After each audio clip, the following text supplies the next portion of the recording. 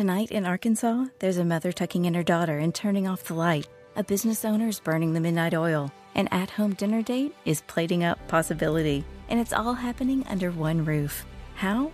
The power of a conversation, like the one John from Integrity Solutions had with First Horizon Bank about his vision for a sustainable mixed-use building. Now it's not just words, it's life. First Horizon Bank. Let's find a way. Go to firsthorizon.com/John. First Horizon Bank, member FDIC. Look out. Yeah, it's only me. It's only the Kimmer. How's it going? With Pete Davis, sidekick producer and sparks raconteur extraordinaire, and the mechanical mangler at the controls. You know him as Flounder, baby. 303 to go. On the day I was born. Stand by. Yeah, well, we got stuff today. Actual stuff. Thursday. Kind of I like Thursdays because it means Friday's the next day, and for some reason I love Friday night, so I look forward to that. Anyway, how you doing? Here's another one. I will get going here in a second. Here's a phone number. We love phone calls. Yeah,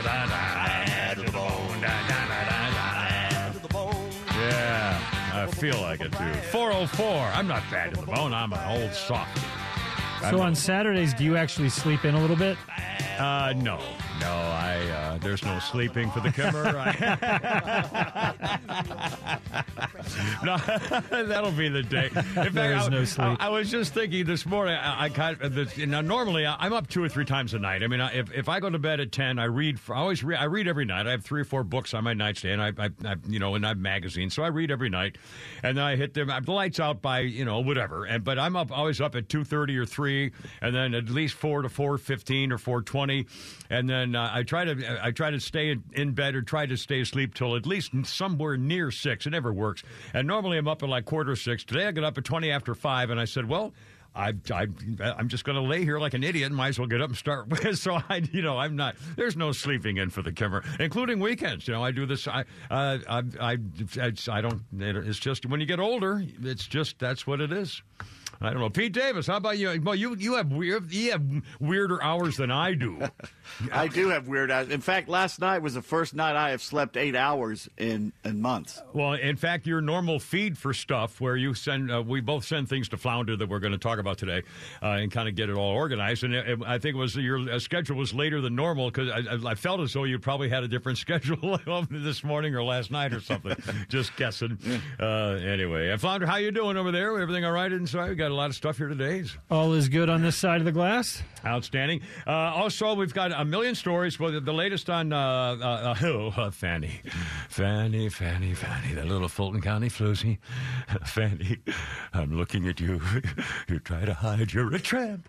Anyway, Fanny, and her lover boy side piece are in the news, and Fanny, is going to have to go to a court hearing on February 15th. to explain herself. The victim of racism, obviously. I can't wait to hear that testimony. Although I'll bet she's taken herself. My guess is, this just broke today, this like an hour ago, that she's going to go to a court hearing February 15th, the Fulton DA, with a Superior Court Judge Scott McAfee. Scheduled a hearing today on February 15th. I will bet you that she'll be long gone as the prosecutor on the Trump case by then. I don't know how she can possibly make it through just from the publicity. And this guy Wade, holy crap, Nathan Wade, did you see the picture of him holding a gun by his side when he came out of his office in the public with the media all over the place? And he made sure he had a picture of him holding his freaking pistol in his hand out in the open, which is legal. But what are you trying to prove, tough guy? You know, well, I'm a tough guy lawyer, man. Yeah, and last night I saw on Jesse Waters that apparently this guy billed the government, you and me, the taxpayers of Fulton County, Georgia. He apparently billed the taxpayers in one pay period 24 hours in a row. He billed every hour of a 24-hour day. But, yeah, you know, I'll tell you what, talk about working hard for Fannie. If you work for Fannie, you could be there. You're working hard, buddy. Holy smokes, in one way or another. Anyway, we'll talk about that. That's the news. Also, we got more on Donald Trump and the funeral. Oh, an incredible. Wait do you hear the headline of the year concerning The school shooting report that came out. Also, Pete just got this from somebody about what they found at the pre-TSA line at the airport. And we'll talk a lot about also T.J. Stroud. And this happened the other day when he was on NBC after a major football game win for the Texas, whatever they're called these days, Houston Texans. Everything was Jesus and Lord Almighty, stuff like that. And NBC made a decision. And we'll talk about that, see what that does for you. Also, a congressman wants to take down the Statue of Liberty. Actually proposing a bill to remove it because of us Republican or conservatives. Yes, indeedy. Let's see. Hunter Biden is more in the news here. Oh, a vice president's side piece, or a shiftless and lazy vice president, is now saying that the Ferguson riots are just as important to America as the Civil War at Gettysburg. Oh, my God. Anyway, the squad wants to... just a quick coming up right here. The squad, including this Jamal Bowman, this guy is just a plain hater. He has a way for America to make up for all that slavery stuff by paying a total of $14 trillion. He says, and we can do it.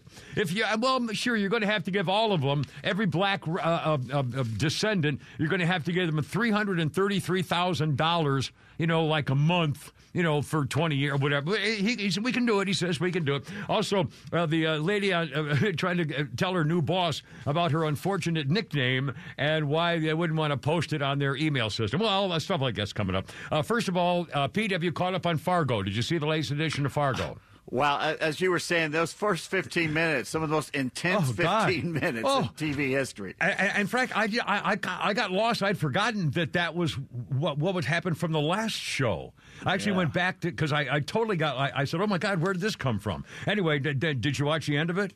Yeah, in fact, we should tell people if you're watching and you haven't seen the end of it yet, you might want to retune back in after 3:15.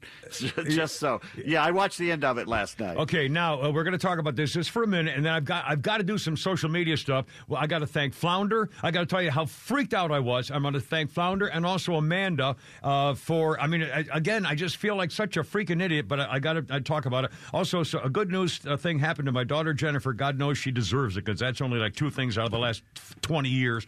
And a couple of weird things. My secret source at Southwest Airlines Deep Sky has texted me something which talk about is kind of funny too. But first, Fargo. Okay, now first we're going to talk Fargo for like 4 minutes here. Okay, and more later too. But we'll warn you in advance if you haven't seen it.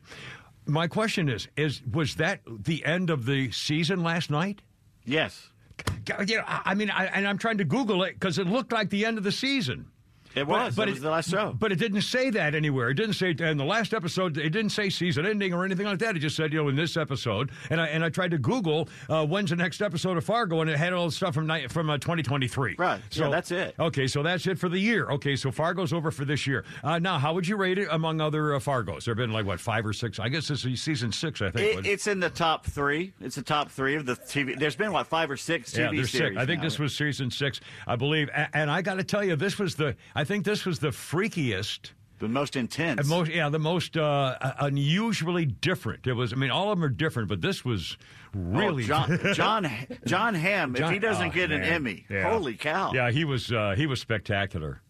Really good. Anyway, so I just thought, and by the way, I'm looking forward to that show, Capote versus the Swans. Yes, so am I. Holy crap! How gay are we? Oh man! In fact, it's got to be a chick flick. There's Demi Moore in it, and a bunch of hotties who are now in their 50s or something, and so I mean, it's got to be a chick flick, like a dating series or something coming, and it's on FX, right? No, it's not date. This is about when Capote would play off the New York hoi polloi against each other to get his tidbits and get his stories and his gossip, and he'd play them off each other, and they all ganged up on him. Well, I saw those hot babes from the, like 20 years ago. Demi Moore, she's got to be 55 years old, and it looks to me like it could be a really cool series on Capote versus the Swans. That's what, anyway, for the record. 312 with the Kimmer and Pete and Flounder. And, I did want to pass along one good thing about my daughter, Jennifer. And again, she's a recovering addict. She's been clean for something like 20 years from cocaine and heroin and speedballs and the whole deal. And then she had a stroke 5 years ago, so she can't get around. I mean, her life's been a freaking nightmare, especially compared to my other last little girl, Sarah, whose everything is perfect. So it's kind of the thing.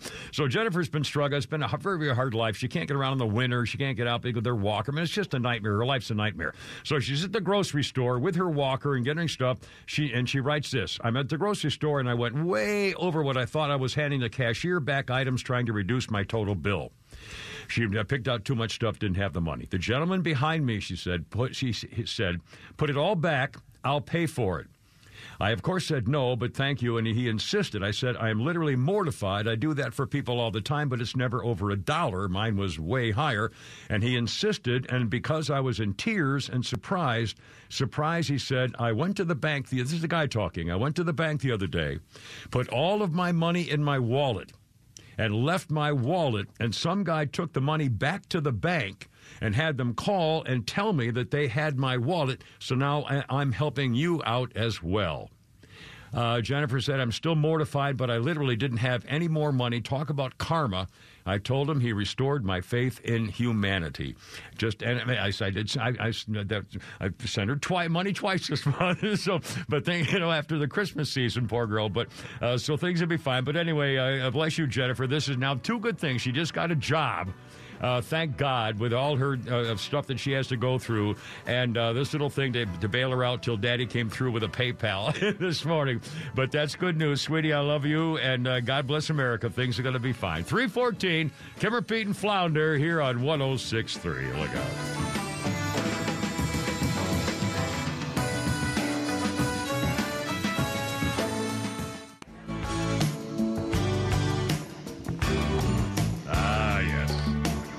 I used to have this song on my old Magic Stick many, many years ago.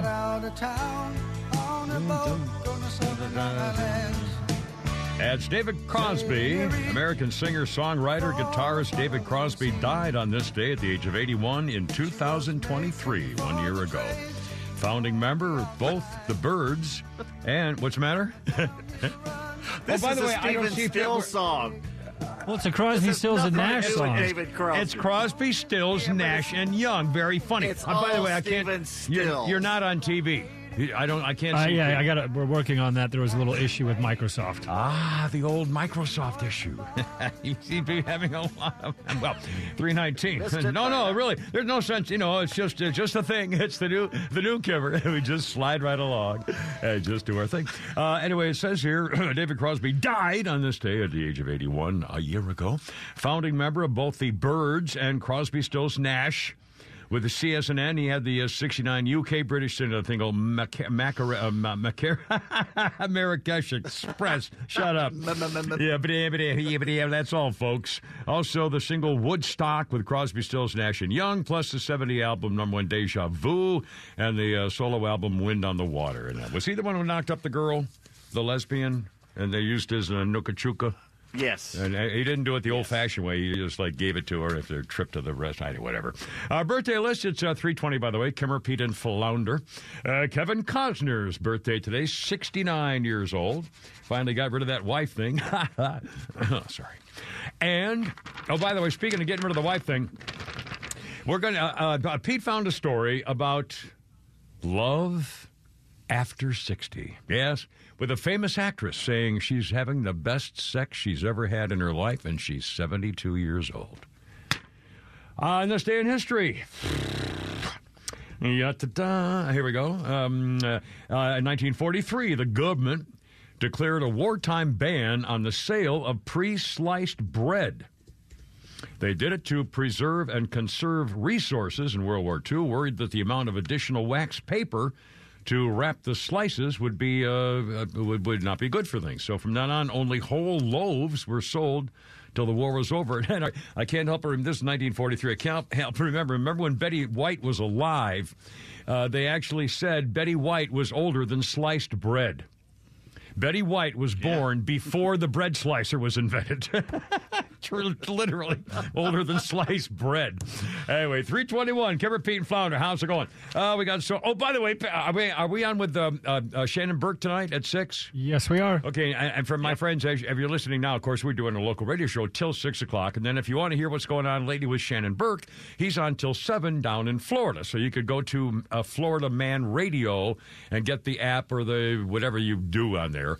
And then I always put the interview, or I put y'all's segment up on our, just like the replay and stuff like that, so you can go to Podcast Park and listen to it as well. Do you do it tonight? I do it in the evening, or I do it the next day. Okay, so it'll be available. But if you want to tune in, you can go to Florida Man Radio and I assume catch it live, like tonight. Mm-hmm. Yep. Anyway, a little after, shortly after 6 o'clock. And Pete, there was a oh God, I took a picture of it. There's somebody just sent me on Facebook, or I might have been somewhere. I think it was on Facebook. Well, now I can't find it. You dirty. Here it is. Hold on. Somebody sent me. Now, why is it doing this? Hold on. I got it right here. So here we go. Somebody said we're going to do this for Shannon Burke, who's a huge Dallas Cowboys fan. I mean, enormous stuff. Yeah. Okay, it says here, Mexican word of the day, Dallas. That is the last game the Cowboys are going to play this year. This is the last game. Last year too. So anyway, so we got that going for us. So remind me to do that with Shannon. I never thought as a Falcons fan I could feel sorry for somebody else. Well, I know it is kind of surprising, and again, I still can't get over the fact that Tampa Bay walloped Philadelphia. I mean, anyway, good. I mean, good for Tampa Bay. I'm happy. Maybe how much longer? I mean, obviously Baker Mayfield he had a 1-year contract with Tampa, so obviously they're going to re-sign him. But I mean, is he worth 5 to 6 years? Or? I can't imagine. But he pulled it out. Yeah, I mean, against Philadelphia, though, I thought that was they were going as good as anybody for the final championship game. No. Well. No. They were 10-1 at one point, and then they lost 6 of their last 7. Yeah. Well, anyway, I'm happy for Tampa Bay. By the way, Holy Crap at Sports with Pete Davis coming up a little later. Any top subject you want to kind of tease at the moment there, Pete? Also, there's some news about Ronald Acuna Jr., who's trying something new, maybe? Switch hitting? Well, changing position. You don't have to do that story. I was guessing. Well, we're teasing because they'll want to tune in now. Maybe he's going to switch to like shortstop or something. I don't know. It could be a whole different thing. So we'll find out. Okay, 324. Kimber, Pete, and Flounder. Here's our phone number. We love phone calls. 404-741-1230. 741-1230. And I got to talk about the social media thing. I'll do some newsy things here first, and then we'll do the social media thing at 3:30. And don't forget, we also have Flounder's Funnies. We have Pete's Tweets. We have all kinds of stuff going on here. Okay, just like an hour ago. Fulton County Floozy.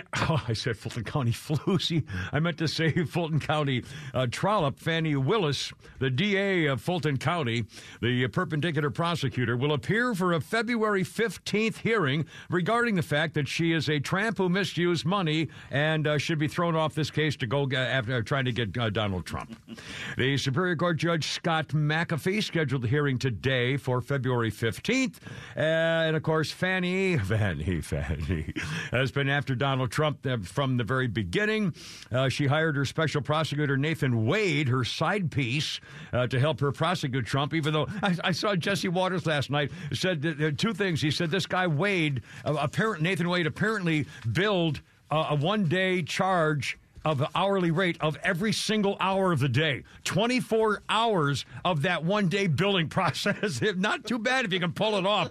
And the second thing that Jesse Waters said, the guy is most famous for doing people who need to go to court to change their names. That's what he's famous for. Name changes, and if you've been in an accident, fender benders. And he doesn't win all of those either, apparently. This is unfreaking believable. But again, the Fulton Floozy defends hiring him. Fannie defends hiring this guy who does mostly name changes because he's tough, but he's obedient. It's like, she has him in the palm of her hand. So again, you can't be negative when it comes to the fan. Oh, by the way, I understand that Fannie now has changed the ringtone on her phone, and now the ringtone goes, So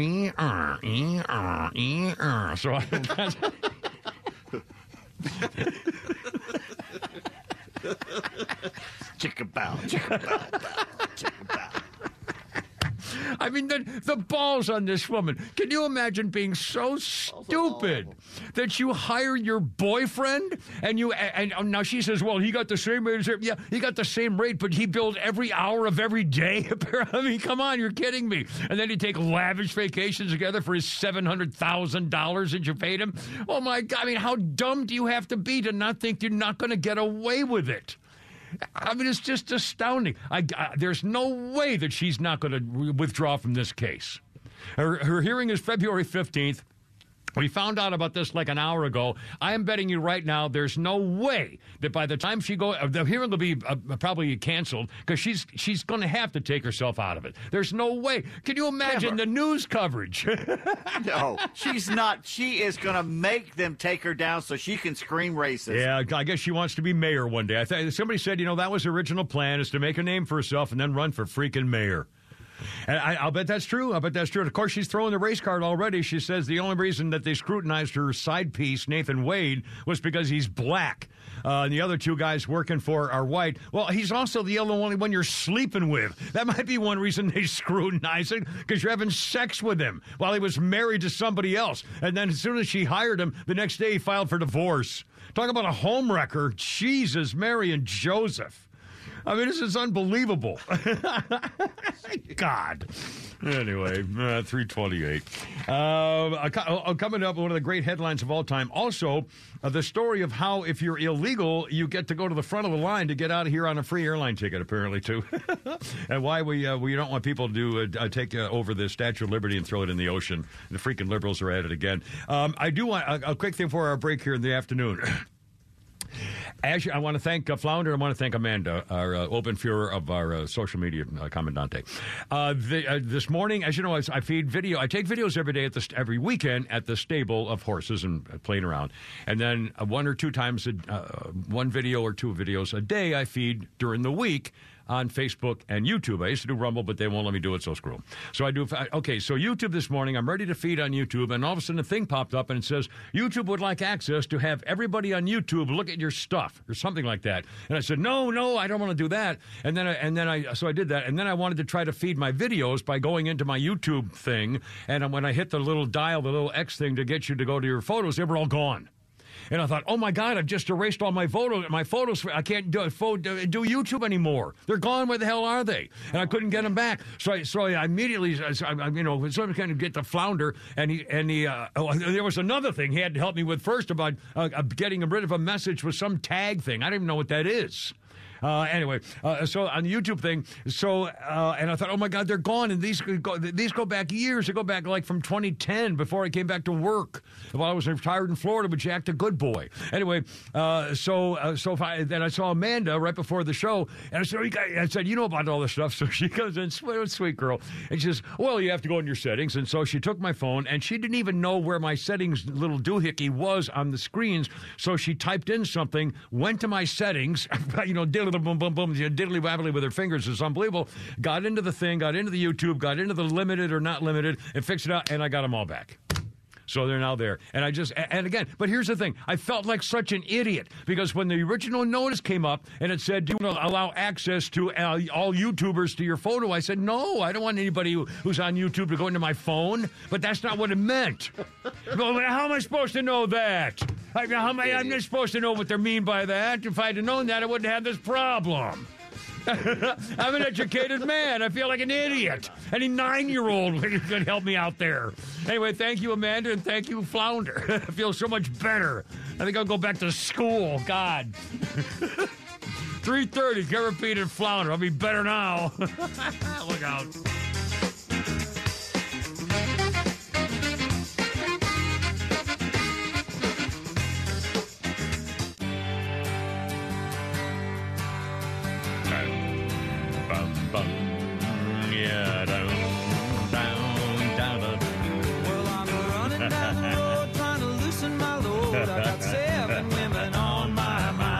this song. They're gonna owe me. Yeah, baby. The Eagles. Taking it easy. Was on this day in 2016. Glenn Frey died at the age of 67. It was in New York City. Died from complications of rheumatoid arthritis, colitis, and pneumonia. Glenn Frey co-founded the Eagles in 1971 with Don Henley, Bernie Leadon, I think it is, and Randy Meisner. After the breakup of the Eagles in 1980, Glenn Frey embarked on a solo career, went on to score top 40 hits, The One You Love, Smuggler's Blues, The Heat Is On, and You Belong to the City. Glenn Frey died at the age of 67 in 2016 at this day. Our quick birthday list includes Jason Segel, the comic actor, Marshall on How I Met Your Mother, 44 years old. Is he married that little brunette hottie? What's her name? The little actress chick? Jason Segel or not? Who's married that little hottie girl, also an actress? You know what I'm talking about? No. Well, who is the guy on show? The one with the face? Yeah. Who's the one on how? This is how I met down you. For a network, maybe? Or?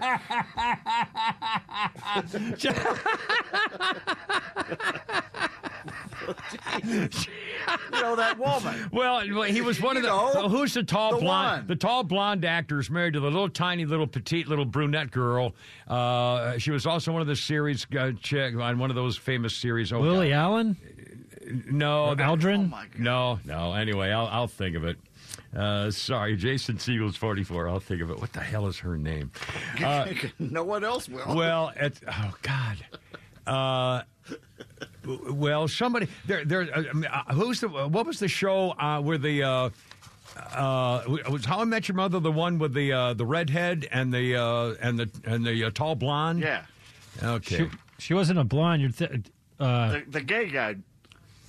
I don't remember. Neil Patrick Harris. No, that's not what I'm thinking of. I screwed up. I'll tell you. Believe me, it'll come to you, and I'll tell you, and you'll think I'm an idiot, and you'll be right, of course. Let's see. On this day in 19... God, something like Nina, but it's not, isn't it? It's a shortened first name. Really cute little brunette, little blonde, teeny. Oh, God, I'm killing myself. 1980, Studio Kristen? Nope.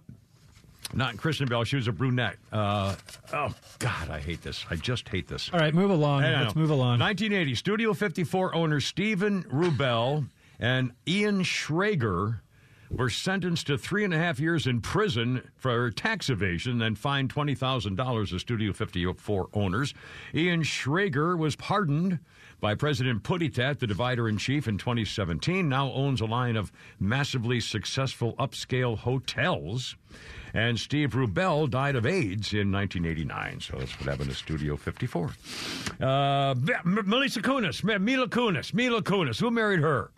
Mila Kunis. Ashton Kutcher. Okay, there you go. See, Kutcher. I told you. Tall blonde actor guy. Da-da-da-da-da-da. Boom. The camera. He brought it back. It came through my brain out to the front. You what? said Jason Segel. Well, no, I said, isn't Jason Segel, who's a tall blonde actor, comedy actor, and I said, is he the one married to that little He's not teeny blonde. brunette girl? He's not blonde. He's a brunette. Well, so I got like one thing wrong. Anyway, so I said, so who's the blonde guy married to the little teeny girl? And I just came up with it myself. And it was Mila Kunis, who I was trying to think of. Ashton Kutcher. Isn't blonde either. Oh, my God. Anyway. Well, I got her name right. I got to tell you, I'm pretty proud that I came around and got her name out of my mouth. So, ladies and gentlemen, I'd like to apologize. I can't help it. You know, in my life, okay, this is all I got, okay? This is Keep my wife's name out of your mouth. Bam! Oh, God. Oh, Lordy. 5 fingers, say to the face. They're going to fire me. They're going to say, that's it. This just... 340 with a Kimmer, Pete, and Flounder. I guess there's no sense giving the phone number. I'm going to be part of this. Anyway, how about this for a headline? And this was one of the lead stories a couple hours ago. How's this for a headline? Uvalde cops listened as gunmen shot kids who called out for help and still did nothing. Damning DOJ report reveals as it singles out police chief and sheriff for 77 minutes of inaction that cost lives of 19 children and 2 teachers during massacre. Boom. What a headline. This, of course, was in 2022, the Robb Elementary School.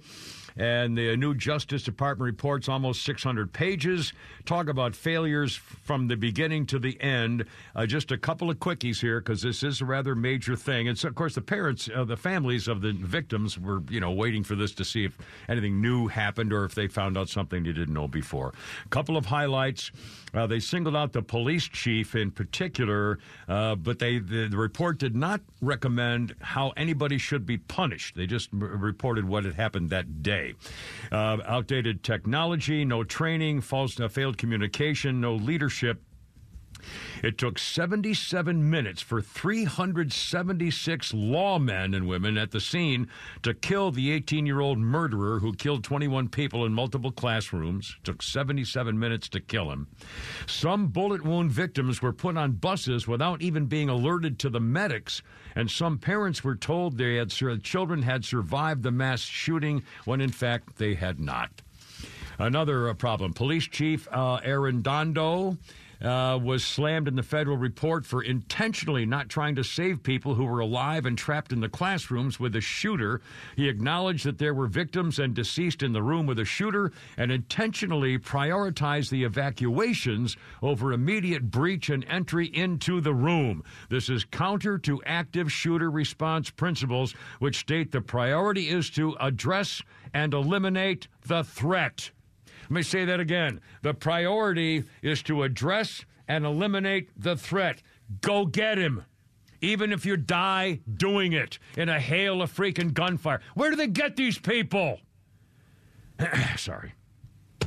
Number 2, the sheriff named Nolasco did not seek out or establish a command post, establish unified command, or share the intelligence he learned from the relatives of the shooter. He didn't assign anybody to gather intelligence on the subject or do anything about what they have in front of them and what's going to happen. Without proper command and control, a game warden and a constable were taking on the roles traditionally performed by the incident commander. There was a lack of urgency. No one questioned the decisions. The chief and the acting chief in the classrooms did not treat the shooting as active. They treated it as a barricaded subject rather than an active shooter. The decision made despite the fact multiple rounds of gunfire could be heard all over the school. 10 simultaneous events that should have driven the lawmen response to take steps to immediately stop the killing, but they did not. Multiple survivors heard people say, "Help, help if you need help," at which point a kid said, "Help and help." And then the killer shot the kid dead.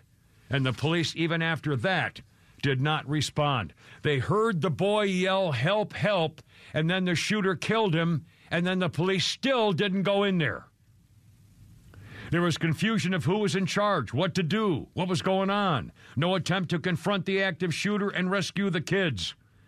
And now a Democrat senator says the families can't even sue the Department of Public Safety or anybody else because of governmental immunity. So he now wants Texas to pass a law to give parents and families permission to sue the state. So at least they can get something, and I guess for revenge or justice or whatever, closure, call it what you want. There were a couple quick things. A scene showed multiple police officers hanging around in corridors outside the 4th grade classrooms while the shooter was writing LOL on a whiteboard with the blood of his school victims. He holed up in 2 adjoining classrooms, went on the killing spree. Students still making panic 911 calls when the police were 1 wall away. Finally, a U.S. Border Patrol team burst into the classroom and killed the bastard, which was a little on the late side, but they got him. Good Lord. 3:45. All right, well, we got... Yeah, boy. Coming up, whether you should mention Jesus on NBC. We'll find out there. It's 3:45 with the Kimmer, Pete, and Flounder. And Flounder's Funny's coming up, too. We got all that good stuff. Look out.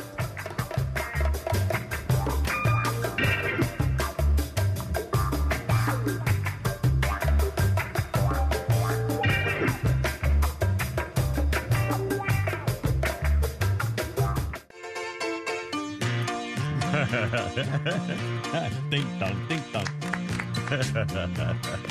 It's a Beatles. Ding.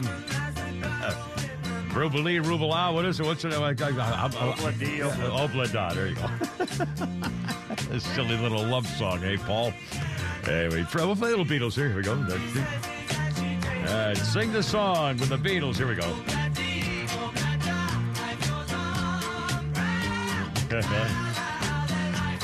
Yeah, it was on this day, 2011, the largest collection of Beatles memorabilia went on display in a museum in Buenos Aires, Argentina. A 53-year-old accountant turned his mammoth Beatles collection into a museum. He had 8,500 objects.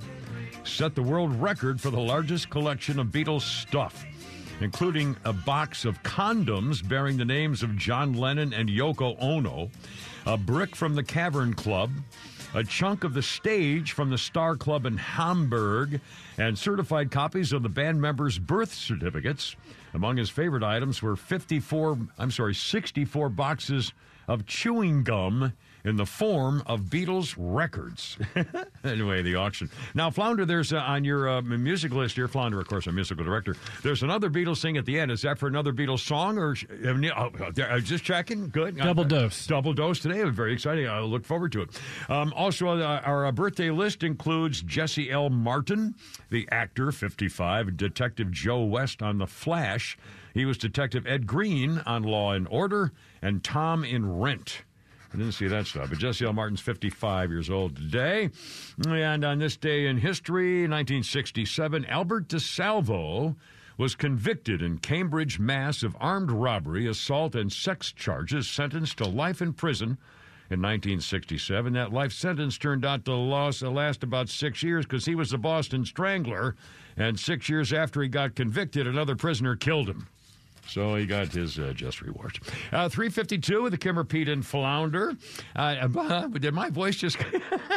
Yeah. Your balls drop? I'm a man. Yes, I am. Yeah. By the way, coming up, you're going to hear C.J. Stroud talking about what happened in editing on NBC. And you want to do a little something here before we do that, because that may take a second. Also, okay.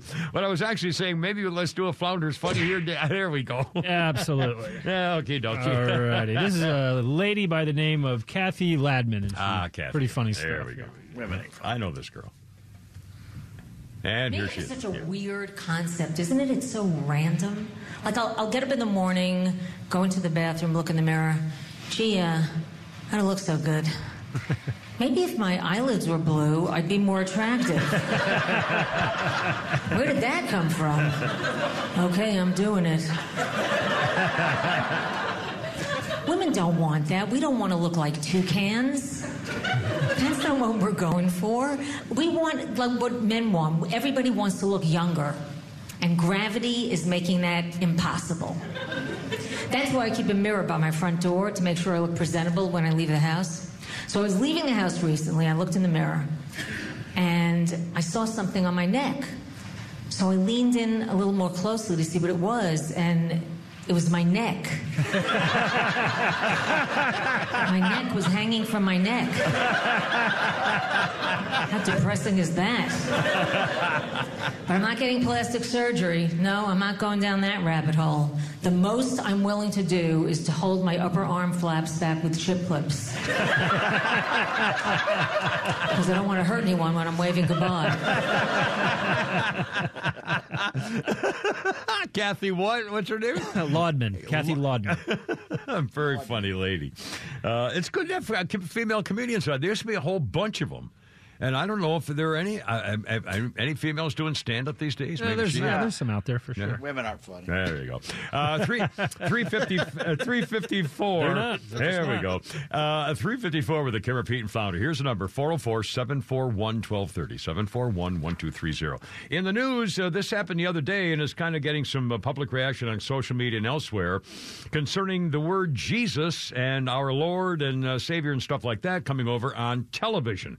The story goes of the AFC wildcard game with the Houston Texans quarterback C.J. Stroud. He's the rookie. I mean, this guy's been fantastic all year.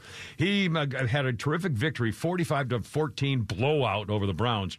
And afterwards, he was interviewed on NBC by Catherine Tappan.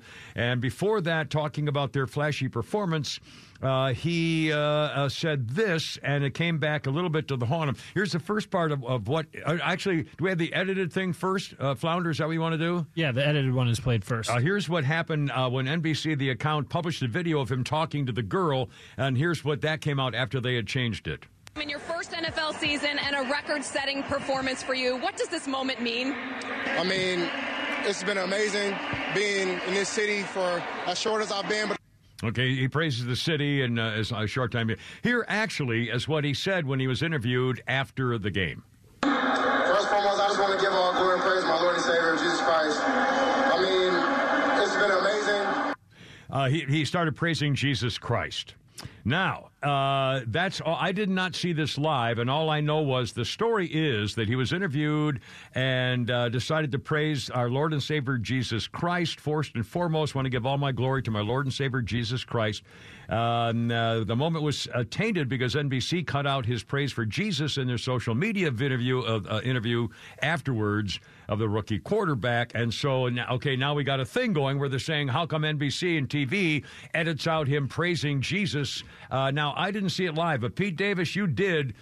Give us your take, because you told me something. I had no idea about this when he started talking. Well, you know what? I thought we were going to play the whole cut. We don't have the whole cut. We don't have the whole thing. Okay. Yeah. So you'll have to explain it. You'll have to describe Okay, basically, and we talked about this beforehand, how you feel a little uncomfortable if people keep going on and on. I also feel the same way. I'm a card-carrying Christian, but once you've given out the thanks to God, they're there to talk about the football game. You're there to do a job. There's a time and place for everything. And he kept going. In fact, he kept going longer than any other athlete I've ever seen. And I was starting to feel uncomfortable. I'm thinking, look, there comes a point where by proselytizing so much, you're turning more people off than you're turning them on.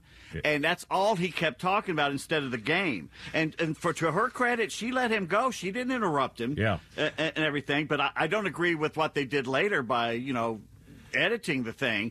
But frankly, he went on farther than any athlete I've ever heard. Well, two things. When we talked about the story before the show today, I said, and I totally agree, if I get very uncomfortable with any kind of public talking about spirituality of religion, talking a lot about Jesus and our Lord and Savior and things like that. If it happens a lot publicly, I get uncomfortable with it. I think I take it privately, and it might be my age bracket. I don't know. I'm just saying it makes me uncomfortable. I'm glad they praise the Lord, but if you're doing it all the time on TV, it just makes me very uncomfortable. And when Pete described it, he went on and on and on and on. I'm thinking, well, now I think what they should have done, they should have allowed, when they were playing this back in editing, they should have allowed him to say, I want to, thank my Jesus, my Lord and Savior, and boy, what a great game. And then, do at least, that he did that, but you didn't have to play the whole 4 minutes of him, praising God. Anyway, now it's a thing on social media.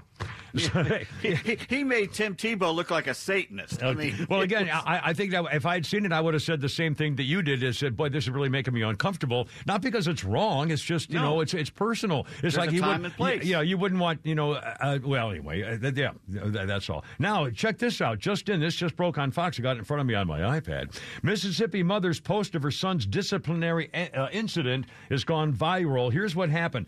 Let's see. Shona Coleman wrote on Facebook, my son just got this notice from school for saying Jesus Christ. Now, again, folks, I'm saying this, I'm quoting a story here, so don't be all, anti-Semitic on me.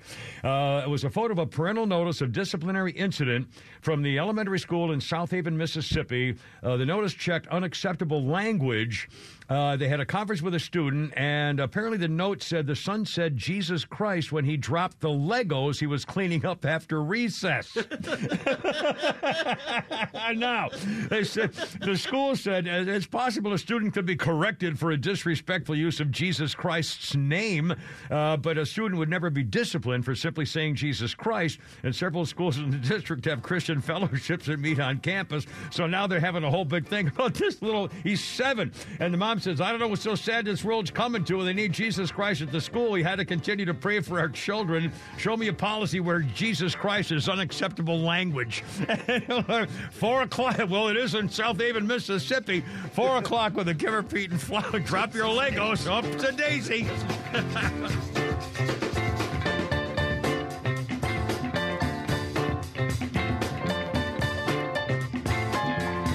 WFOM and W292EV Marietta, a Dickey broadcasting station.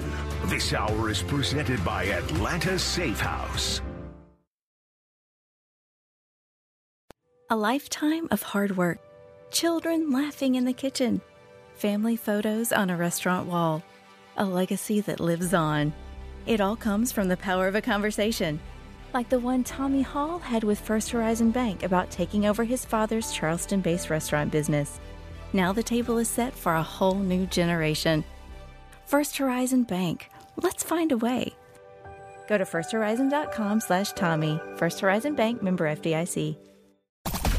The Fan is ready for Brave season. Are you? 3-1 smoked high in the air, deep center field, and heading for the horizon. A home run by Olsen.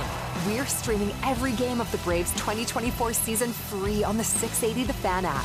So make sure you download it now and don't miss a pitch of the Braves this season.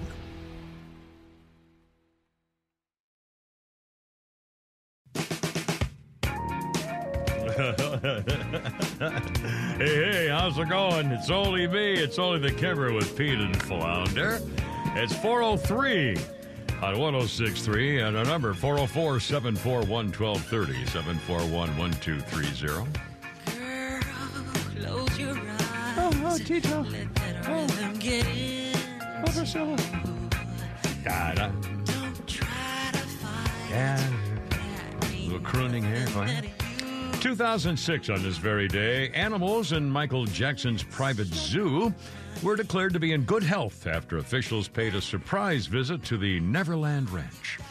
A medical officer from the Department of Agriculture inspected the property after concerns voiced by the animal rights group PETA, people eating tasty animals.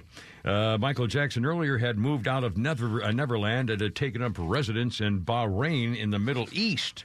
And they were concerned about the state of his animals' health, so they checked it out. Now, let's say birthdays include, or if you watch 30 Rock, the TV show 30 Rock, one of the fun characters I thought was really a fun character was the guy who played Jonathan, the blonde-haired, kind of goofy, geeky guy from Stone Mountain, Georgia. Well, his name is Malik Pancholi, who played Jonathan on 30 Rock and Sanjay on Weeds. He's 50 years old today, so happy birthday to them. 30 Rock, once again, one of the greatest series of all time. And the Baldwin brother guy, whichever one it was one of the greatest comedic actors I've ever seen on that show. He was really, it was a great role. As much as I think he's a jerk and a hideous, disgusting slime bag. 4:05 with a Kimmer, and on this day in history, let's see, we got something here somewhere. I know I did. Well, speaking of Michael Jackson, let's do this. 1996, Lisa Marie Presley said it just didn't work out after only a year and a half, so she filed for divorce from Michael Jackson on this day in 1996. Lots of theories as to why they got married in the first place, needing each other's fame or money, deflecting child abuse charges against him, using Michael to help launch Lisa's career. There was a lot of different speculation. Either way, it lasted about a year and a half, and that was a ballgame. And let's see. Well, that's fine. We got to move on. 4:05. I have an update on what's going on with President Showers with Daughters alma mater. One of them where we got apparently a bunch of money and influence. That's coming up. First of all, this is a rather bizarre story. Pete, did someone send this to you or like a Facebook thing? This guy, Dave, and Dave is here, snapped a picture at a pre-TSA line at the airport. And he says, this is the state of absolute insanity happening at our airports. I'm in the pre-TSA line where immigrants don't have to have an ID to get through security. And they can choose whether to have their picture taken. Dave writes, it's a plan to destroy America. And he sends us a picture of the notice. And the notice says, non-U.S. citizen document validation using CP1 technology. We're testing the use of the thing of certain TSA checkpoints to validate adult non-U.S. citizens' travel documentation when the traveler does not otherwise have an acceptable form of identification. So this is how they're helping them get through the line if they have squat for an ID. Here's how it works. 1, notify the TSA officer you're an immigrant. 2, didn't say illegal immigrant. 2, the TSA officer will take a photo, optional. If requested, provide your alien identification number or biographic information. And 4, follow officer's instructions. You may decline to have your photo taken. Yes, if you don't wish to have your photo taken, please notify a TSA officer. You'll provide your alien identification number, even if you don't want to have your photo taken. So we're just going to verify the information you previously provided, and we will not store your information because your information is verified through the CPA would test one thing. TSA also will not store your information as part of this process.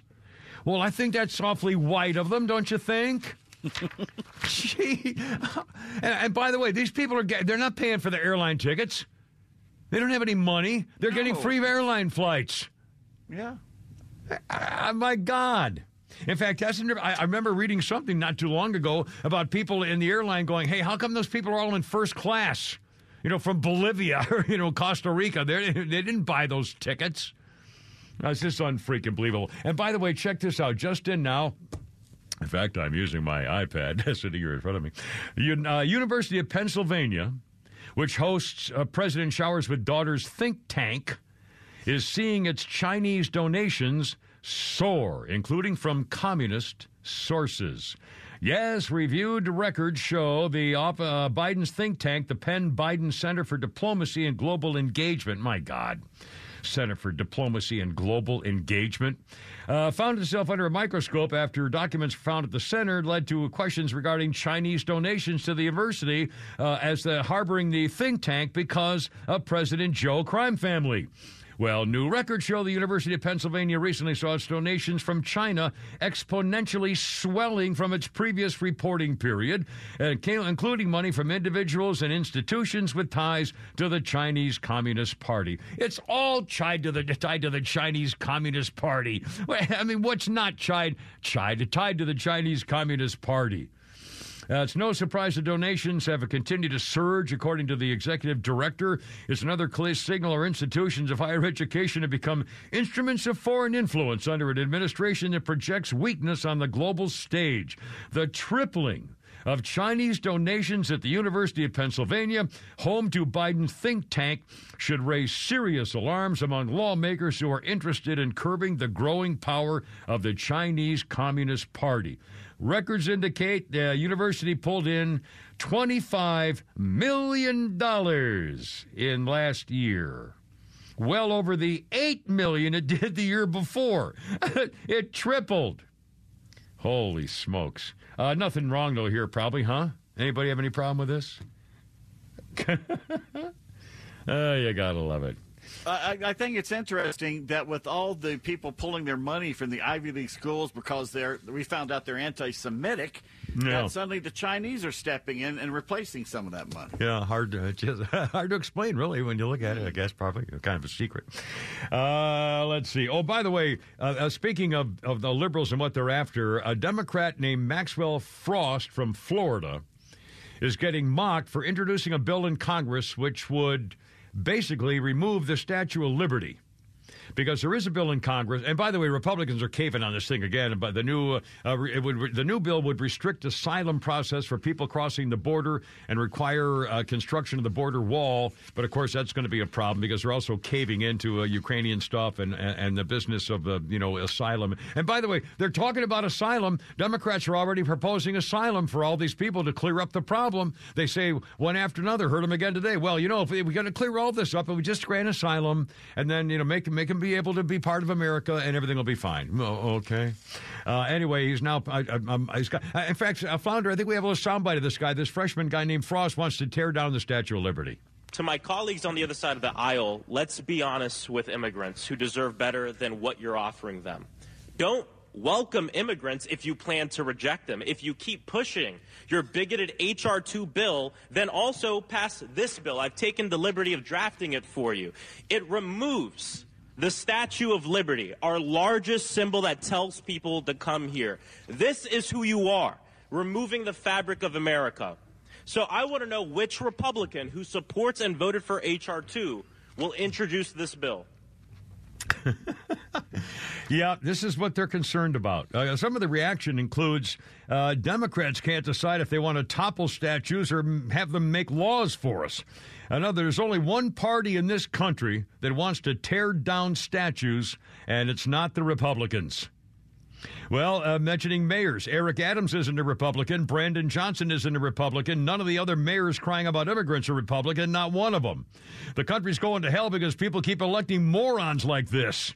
They say, I guess New York and Chicago should stop complaining about all the immigrants. You can be for legal immigration and a secure border, not something we have to choose between. And somebody can say, yeah, he should sponsor a family. An illegal alien should be sent to his district. The compassionate thing to do. Thank Governor Abbott. Good Lord.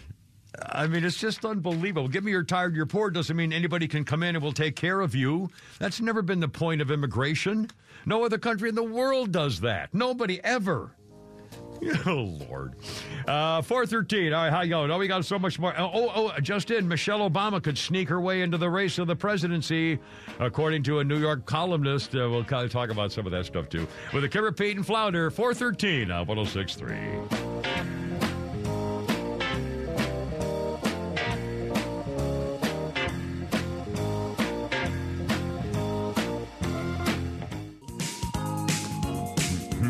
Here we go. Dun, dun, dun, dun, dun. 38 years old on this day in 1989, Stevie Wonder became the youngest living person inducted into the Rock and Roll Hall of Fame.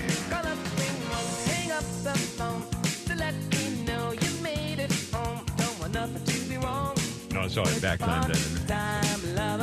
Old days of rock and roll. Wow. Hey, we got a round mound of sound in our town clown. We have a rack of stacks of wax in our traction. Oh, sorry. Stevie Wonder. He was a ceremony held at the Waldorf Astoria in New York.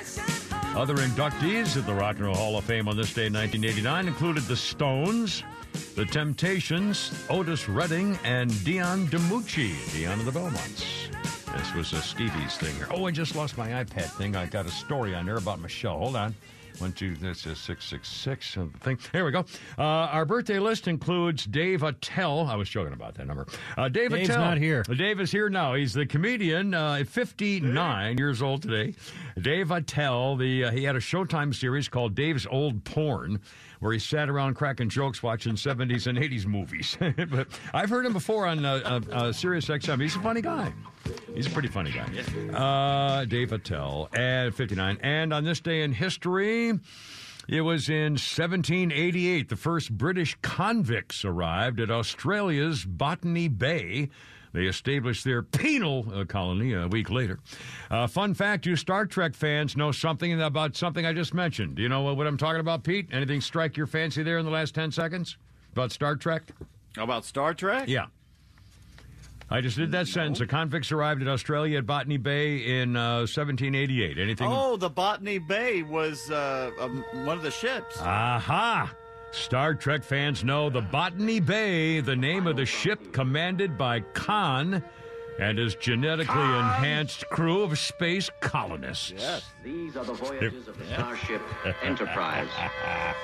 Its 5-year mission, to explore strange new worlds, to seek out new life and new civilizations, to boldly go where no man has gone before. She's finally giving it up, is she? All right, 422.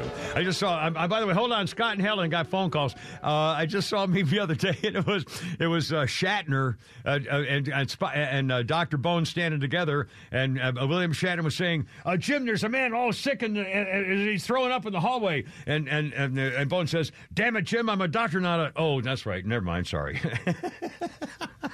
Anyway, 422. To the phones. Here's Scott with the Kimmer, Pete, and Flounder. Hey, Scott, you on the radio, man. What's up? Hey, buddy, how are you? Doing so, Tuesday morning on the AM show, I just caught the tail end of this story, and I need you to verify it. But you know how far and in between the VA hospitals are, and to help veterans out, they've opened a lot of clinics. Yeah. And they've done this massively on all of our border states. Well, the tail end of the story I heard Tuesday morning on your station was they are displacing the vets so that they can stick the illegals in the clinics, house them, and medicate them. What's going on? Is this true? Oh, I'm sure. I guarantee it is. Absolutely. I didn't hear that particular part of it. I listen every day from 6 to 10, but there are parts I miss. Obviously, I'm taking a shower, whatever.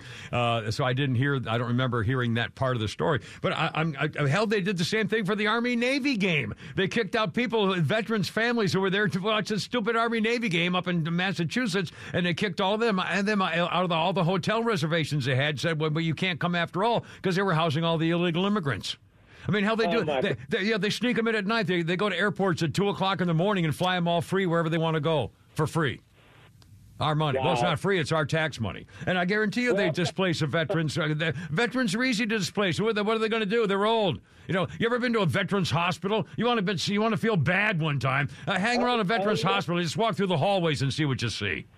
Oh, no. I God bless them. God bless you guys. I mean... Dear God, I know. I just wanted to verify this story. I got chill bumps on my arms right now. I'm so pissed off. Yeah, I don't blame it. Listen, thank you, Scott. Again, I did not hear exactly what they were talking about, but my guess is that they were saying that the veterans were kicked out, had to find other. Well, we know that's true. I mean, one place after another. Didn't they just do it in New York?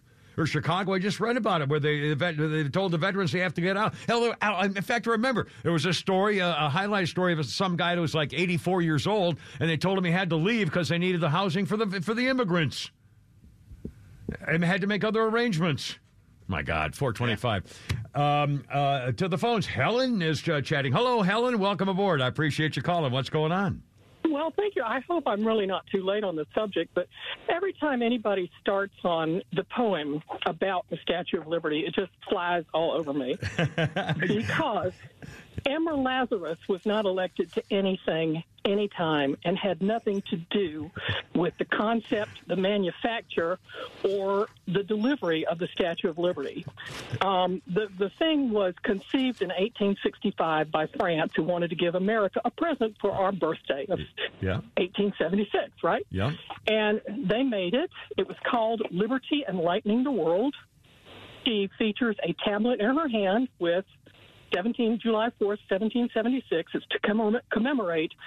I'm sorry, I got to calm down. No, that's all right. You're doing great. It's hard being on the radio. Believe me, if I'm ever on the radio and someone's actually talking to me, I start breathing too much, and I start getting like this. So I know exactly what you're doing. You're doing great. Anyway, no, keep going with your story on the plaque of the Statue of Liberty. You're doing great. Don't worry. Kids, don't try this at home.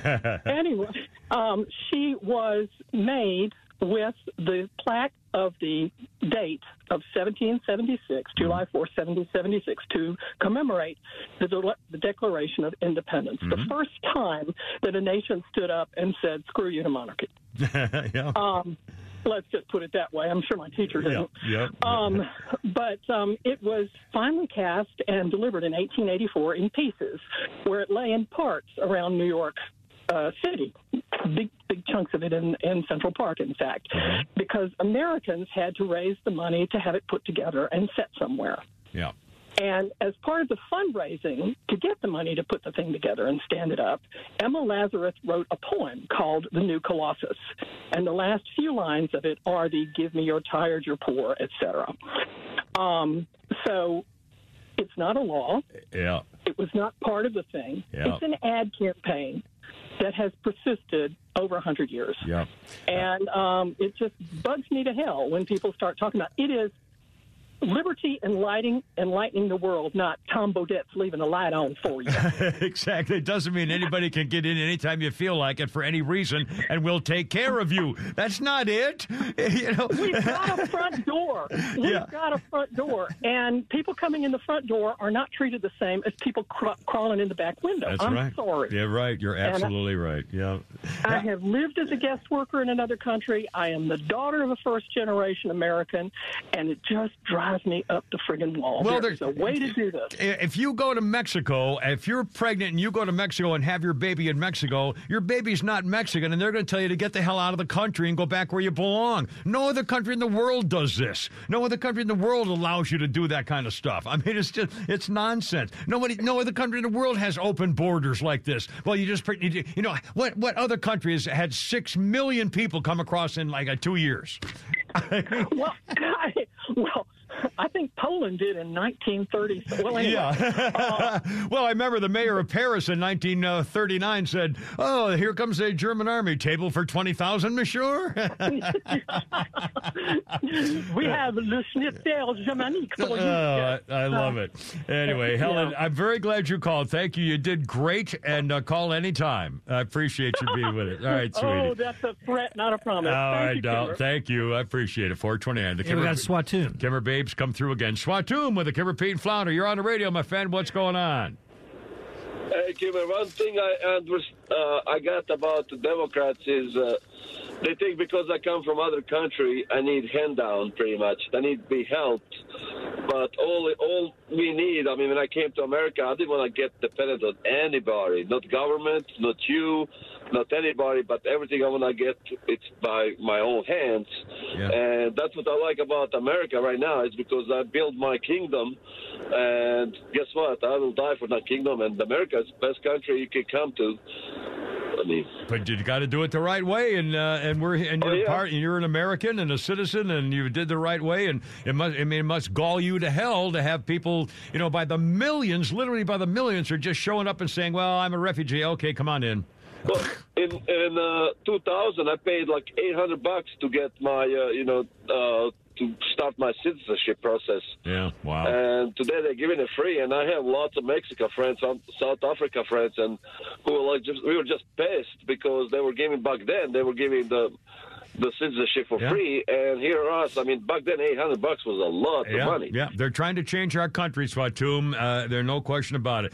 Thank you, my friend. Appreciate it. 4:30, Kimmer, Pete, and Flounder coming up. Why Michelle Big Mike Obama, at least one political observer in New York says she's going to get in the race. Coming up, Kimmer, Pete, and Flounder next.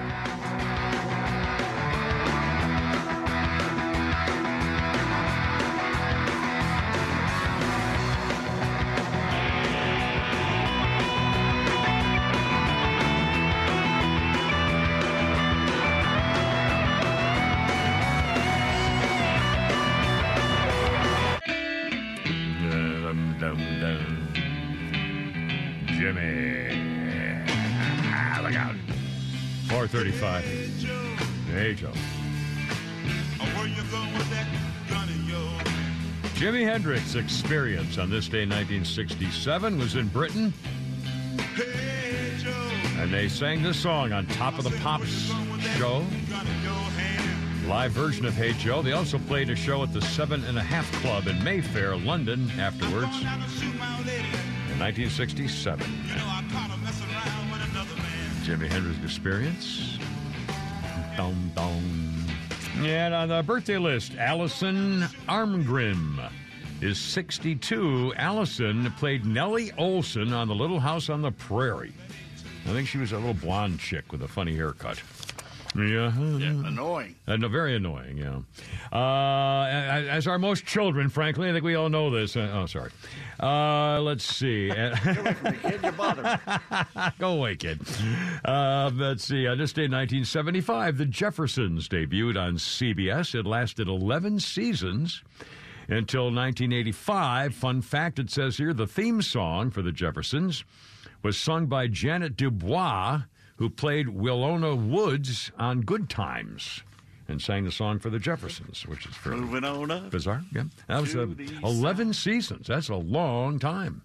in network television, very long time. That's longer than All in the Family. Yeah, which spawned longer it. than Yeah. longer than even, but pretty much, but Bonanza probably or something. Law and Order maybe. I don't know.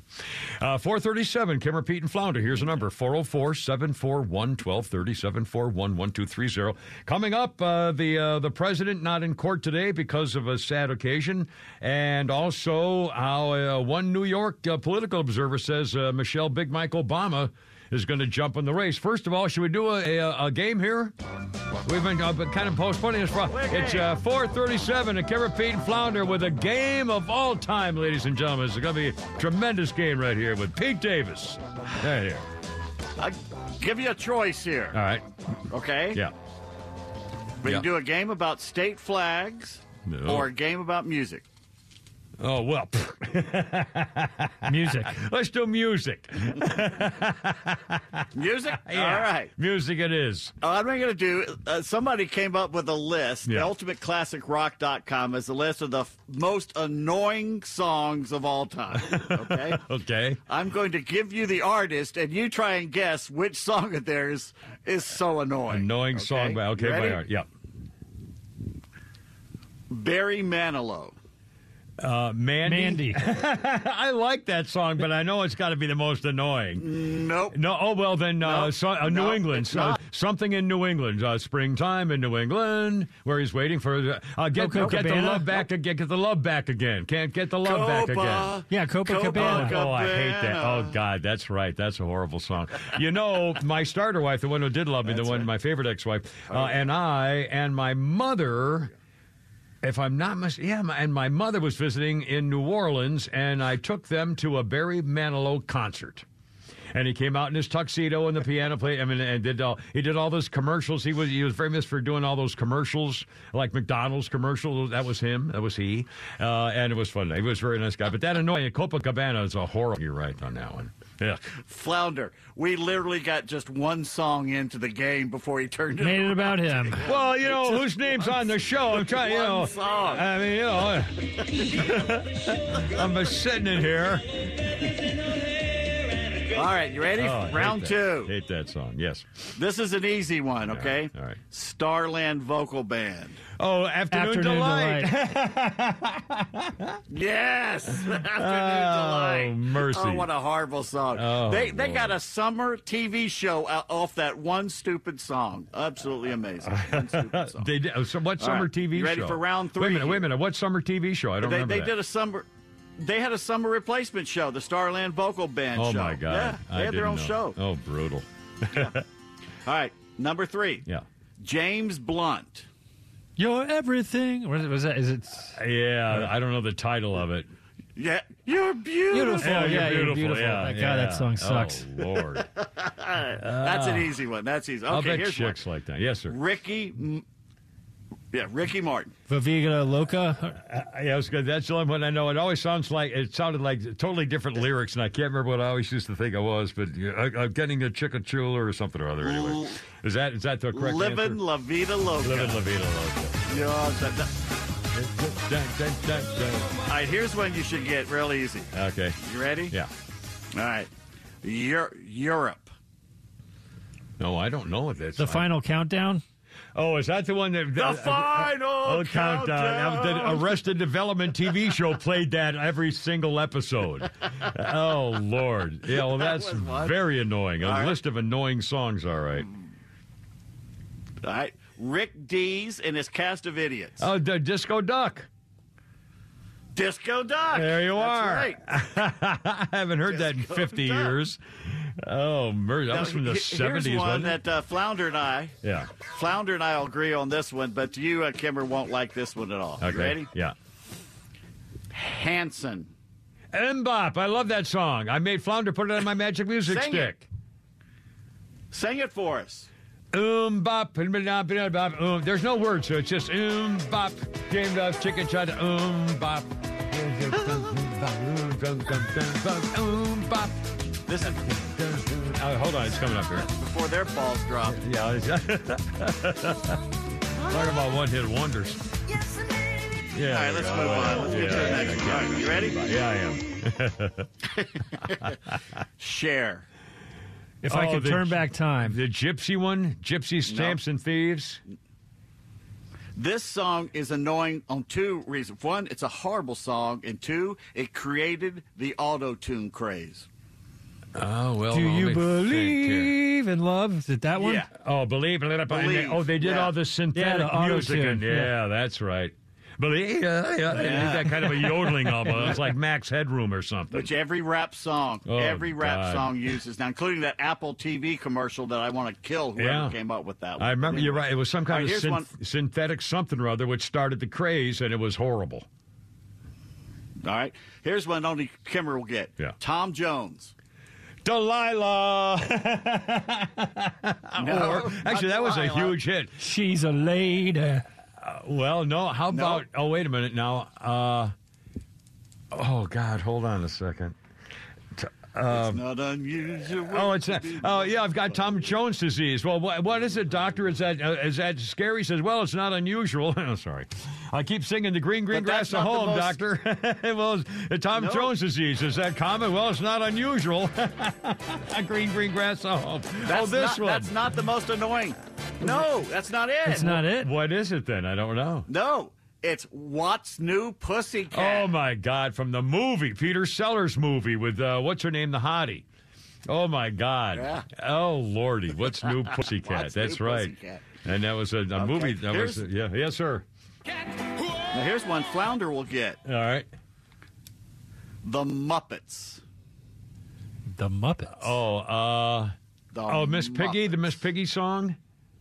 Miss Piggy, what you do? Let's see. The Muppets. Well, a great. I don't know. I don't know that can't one, think yeah. of one. Mana mana boo boo doo doo. Oh, that's Mana Mana. The Mana Mana song. Oh, mercy. That came up in an episode of The Sopranos during the marathon the other day. I think it was unbelievable. Mana Mana. Okay. Nickelback. What's the most annoying Nickelback song of all time? Never been a wise man. What's that one? Forget the name of it, though. I'm trying to think of the one I like. Is probably the one you don't like. I don't know any of them. Yeah, you know, there's something that's kind of a love song. Nickelback has kind of a love song, which I like, I think, if I'm not mistaken. I can't think of it offhand. I'm not good with It's Photograph.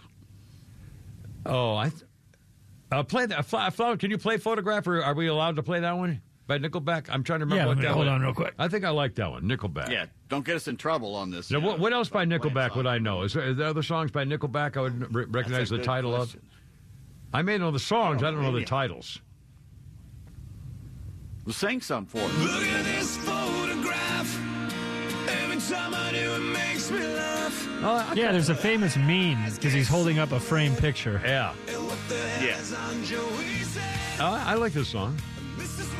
You do? Yeah, it's kind of a. I think I don't know. I don't remember what the Because words. you're gay. All right. This next one, both of you should know. All right. Ready? Yes. Baha Men. Baha Men? I never heard of them. I have no You've idea heard what the you're talking song. about. I'll bet it. Who let the dogs out? Oh, God. Oh, Lord. Yeah.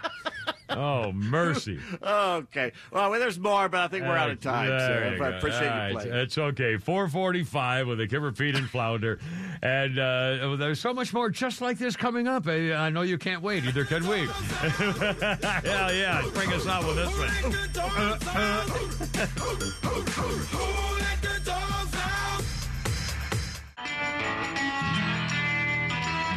The old Stones. The Kimmer Time Stones. 4:51, Kimmer, Pete, and Flounder.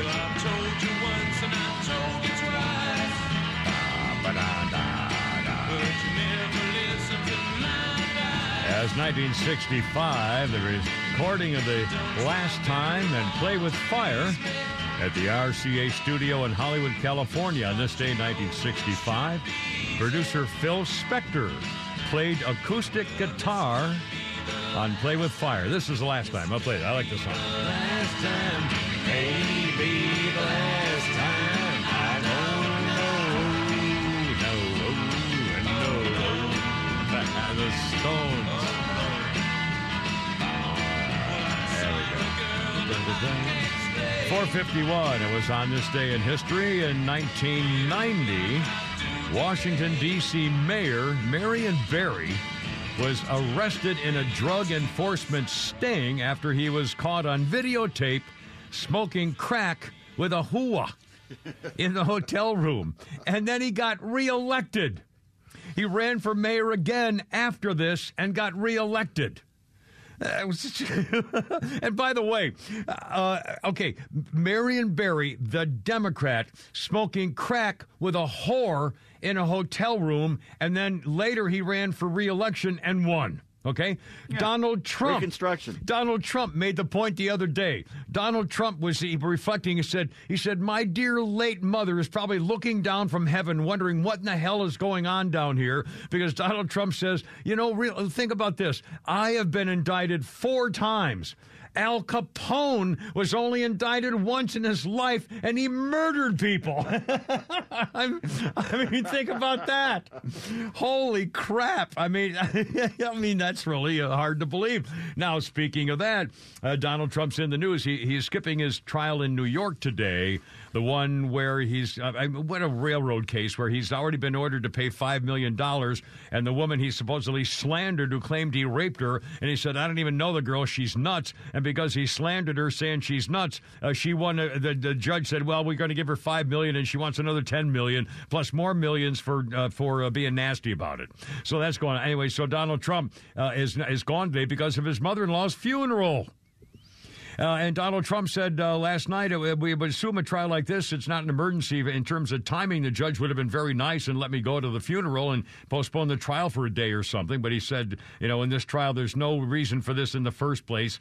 I understand, it's the whole thing is demeaning. So I asked the judge to delay the trial so I could go to the funeral. And he said, absolutely not. The trial goes on as is. The judge said you can go on to the funeral and go to the trial, but you can't do both. Trump says, thought it was terrible. He would rather have me miss the funeral or go to the funeral and miss the trial. He's a nasty man, that judge, a nasty judge. He's a Trump-hating guy. It's obvious to everybody in the court it's a disgrace. Frankly, what's happening is a disgrace. He's a Clinton appointee. And so Donald Trump didn't get to go. He had to go skip the courtroom.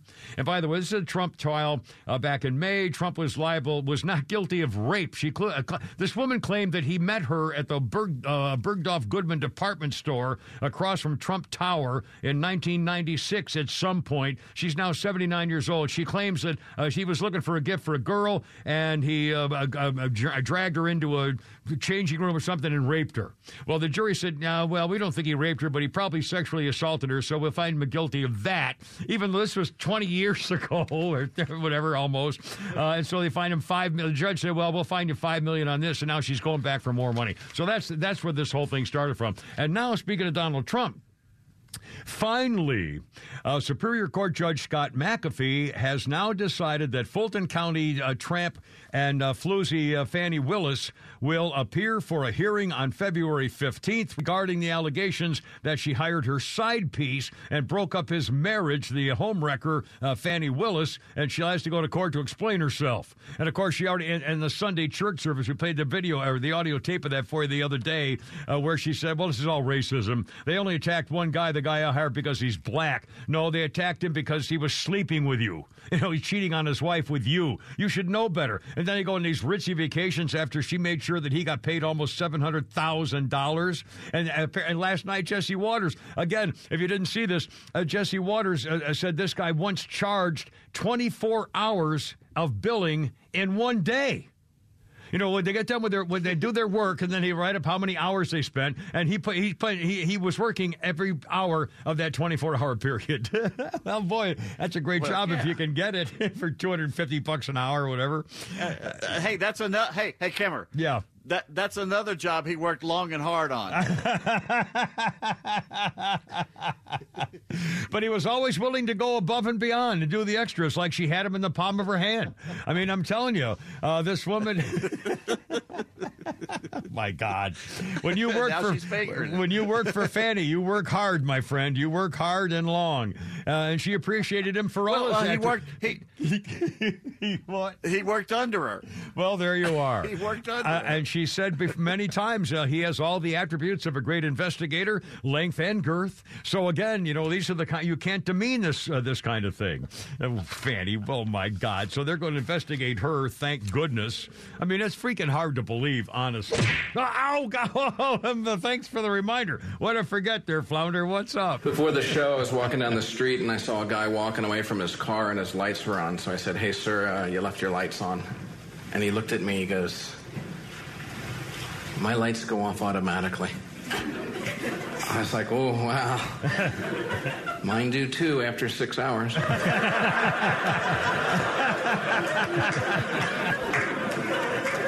I didn't pay extra for that. Driving to the show tonight, I saw a sign for a sign store called Signs for Less. It was handwritten. So I'm watching the movie Goldfinger. Not right now. It's an old James Bond movie, and there's a scene in the beginning of the movie where James Bond makes love to this woman. He leaves the room, he goes to the kitchen to get some champagne, but he gets knocked unconscious. When he comes to, he goes back to the room. The woman is lying in the bed. She's been completely painted gold, and she's dead. That's happened to me twice. And who's that guy? That is Bobby Tessel. Bobby Tessel. Oh, thank you, Bobby. 450. Almost. I was 458 here with Kim, Pete, and Flounder. Well, I have time to tell you about this. If you know the columnist and political observer, she's been. I thought she'd been dead 20 years ago. Cindy Adams in New York is warning that Big Mike Michelle Obama is going to sneak her way into this presidential race. She says plans are to grab Michelle for the Democratic presidential choice, making the music as Barack the orchestra leader. The Obamas are now nudging to force Slow-Mo Joe to drop out. And it's like, who else is there? She says Biden won't debate. The Obama drumbeat has gotten louder. A Joe flop-out offers probability that Michelle could wiggle in. Obama's negotiating to make that happen, she says, behind the scenes. The former First Lady revealed she was terrified that Donald Trump might win during an interview the other day on a podcast. So the things that keep me up at night are that Donald Trump could eliminate our... Again, these are the same people who say that if Donald Trump wins, that he'll start murdering all the Democrats. These people are a disgrace, including Michelle Obama, the worst First Lady we have ever had. She was a complete bitch to Melania Trump and to the American people. Entitled, snotty. God, how many words can you think of? The biggest bitch we've ever had as First Lady. Cold, elusive, demeaning. God, it looks like we got breaking news here. All right, we got 10 seconds for the break. The government shutdown averted. The House passes a bill that'll keep us funded through March. Okay, short term. Here we go again. Right. 5 o'clock. Kimmer, Pete, and Flounder. Well, more coming up. Stand by. This morning in North Carolina, wheels are spinning. Determination is winning. A passion is now a thriving business. And it shows no signs of slowing down. How? The power of a conversation. Like the one Clint Spiegel had with First Horizon Bank about starting a bike wheel manufacturing facility in Asheville. Now it's not just talk, it's rubber meets road. First Horizon Bank. Let's find a way. Go to firsthorizon.com/Clint. First Horizon Bank, member FDIC. The Fan is ready for Brave season. Are you? 3-1 smoked high in the air, deep center field, and heading for the horizon. A home run by Olsen. We're streaming every game of the Braves 2024 season free on the 680 The Fan app. So make sure you download it now and don't miss a pitch of the Braves this season.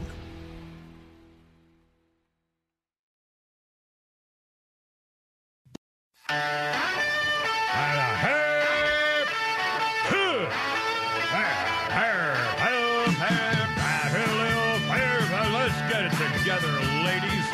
Left shoulder, right of leg. Ready on your dog. Target.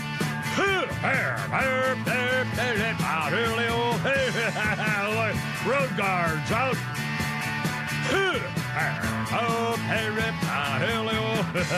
Stand by.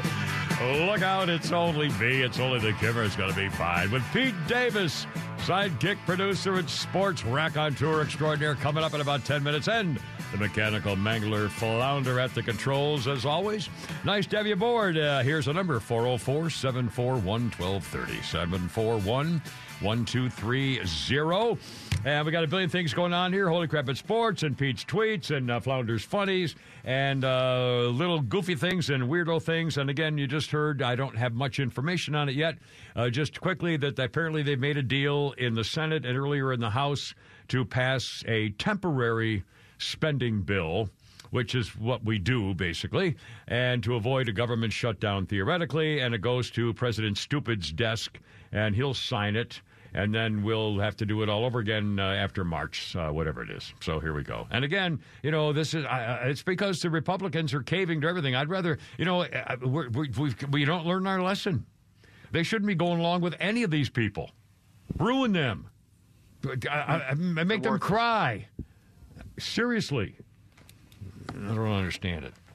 And the same thing about the, the bill with the money for Ukraine and tied into the border and all this other stuff. They're just caving. And I heard it today. I heard a Democrat woman actually denying that they're going for amnesty, but she made it very clear that the Democrats now, and more than one has said this, the Democratic leadership have said the best way to solve this whole immigration thing is to bring them in and to legalize them, to get rid of all this mess. And she said, we're not talking amnesty. We're not talking amnesty. We're talking about a way to make them part of the American citizenship so they can get jobs and go to school and get all the things they do. But we're not talking amnesty. No, deny we're talking amnesty. That's right. They're changing the meaning of words, is what they always do. Like they changed vaccine, the meaning of what a vaccine was a few years ago. Yeah. They're changing what amnesty means now. Yeah. Yeah, a vaccine is not necessarily anything more than an injection. And a vaccine, it was not what they've been claiming it would do. And now they're backtracking. Well, now they've already admitted, there was no science behind that whole 6 feet thing, Remember all the grocery stores, the Publix, and all had the little yellow footprints 6 feet away and all that. It was people nonsense. Would get mad. It was all crap. Yeah. And we all know that the masks were actually just holding the germs in to your face as opposed to blocking them from coming in. Anyway, oh, God. And it's a tragedy. I mean, just horrible in every stinking way. All right, 506. So, again, they've made a bill, temporary thing with a thing, and so what? It's great. By the way, can I do a weird thing that happened? When anybody notice whenever you see on a TV show or in the movies, particularly on TV show. Let's stick to TV shows. Whenever you see a TV show and someone says, what's his number? I'll call him right now.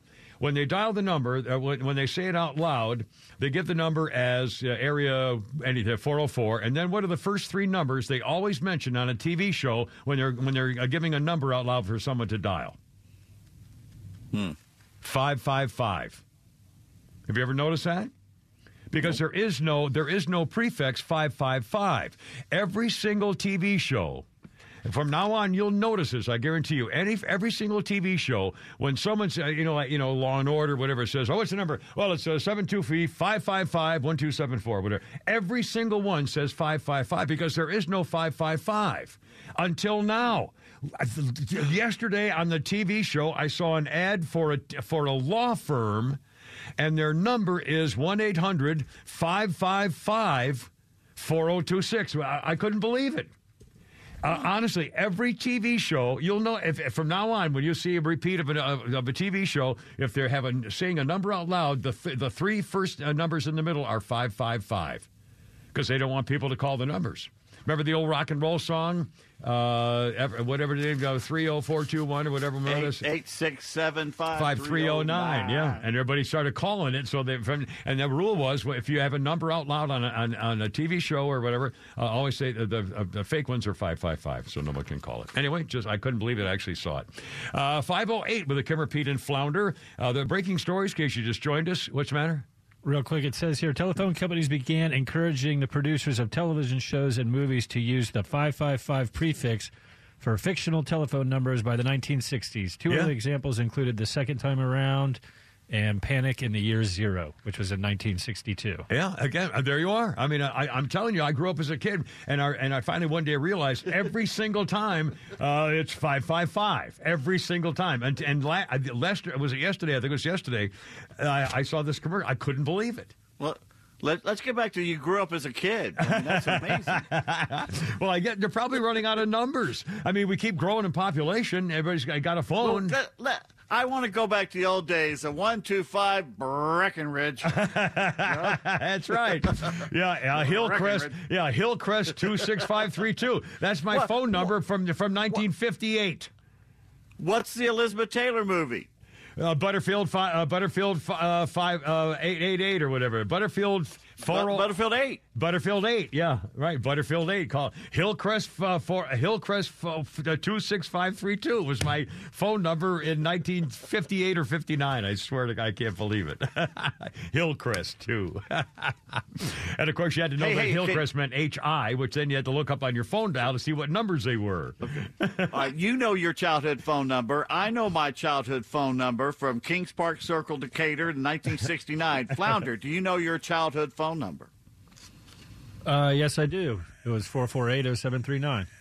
And from when you were a little kid? Yep, because I lived in I grew up in one house. We didn't move or anything until my parents retired. Well, I will admit to this too. If you ask me to give you the phone numbers of my two daughters, who I text things to every day, I don't know their numbers anymore because I just changed the number on my phone. Let me get him in trouble. What's Veronica's number, Flounder? Do you know but the number's actually the digits? No, I don't. There you are. Okay. Well, here's the correct answer, Flounder. It's a series of numbers in which I call them. Veronica you know her number. Photo. Yes, I do. It's a series. Yeah. Very funny. Oh, mercy. In fact, I have in my little file here, I have a place to tell you how, two things. Employees who use their smartphones at work are doing better than employees who don't. And also, I have a series of steps here you can take to try to wean yourself off of your phone. And in fact, I was just reading something on social media about people who are now taking the time to use their phone only to make a call or to answer a call. And no more social media. I'm just saying, oh, my God, it opens up my whole day. I mean, I guess when you think about it. Anyway, let's see. Hunter Biden's sugar brother is being grilled this afternoon by members of the House Ways and Means Committee. The guy's name is Kevin Morris. He was forging deals for the creators of South Park, and he's appearing before the deposition today. He was the guy who you saw next to Hunter Biden when he appeared at the House hearing last week and refused to testify. And the lawmakers claimed that this guy Morris paid millions of dollars to Hunter's back taxes. He paid the $2 million off and was the largest buyer by value of Hunter's paintings. He apparently paid about $900,000 for some of Hunter's finger paints. So this guy is the money man who keeps bailing out Hunter Biden.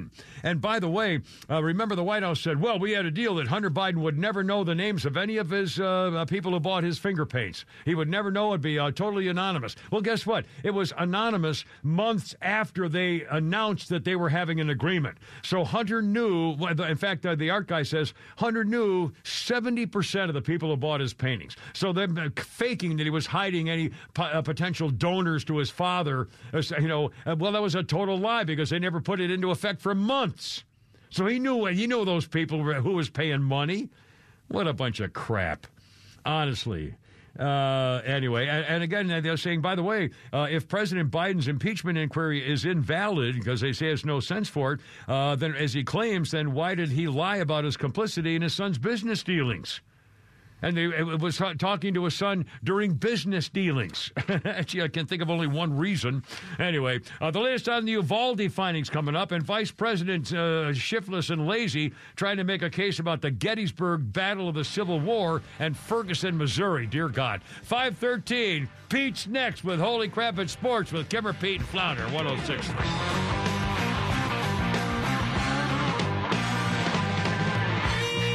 for real people. Nah. Look out, 518 with the Kimmer, Pete, and Flan there. Coming up, we have Pete's tweets, and we got the latest on the Fulton Fanny the Floozy at her court date. But first, holy crap, it's sports with Pete Davis. And here he is now. Brian Murphy of MLB.com has a story, sure. We have a big delay going. Sorry, Vince. We'll Brian Murphy of MLB.com has a story sure to put...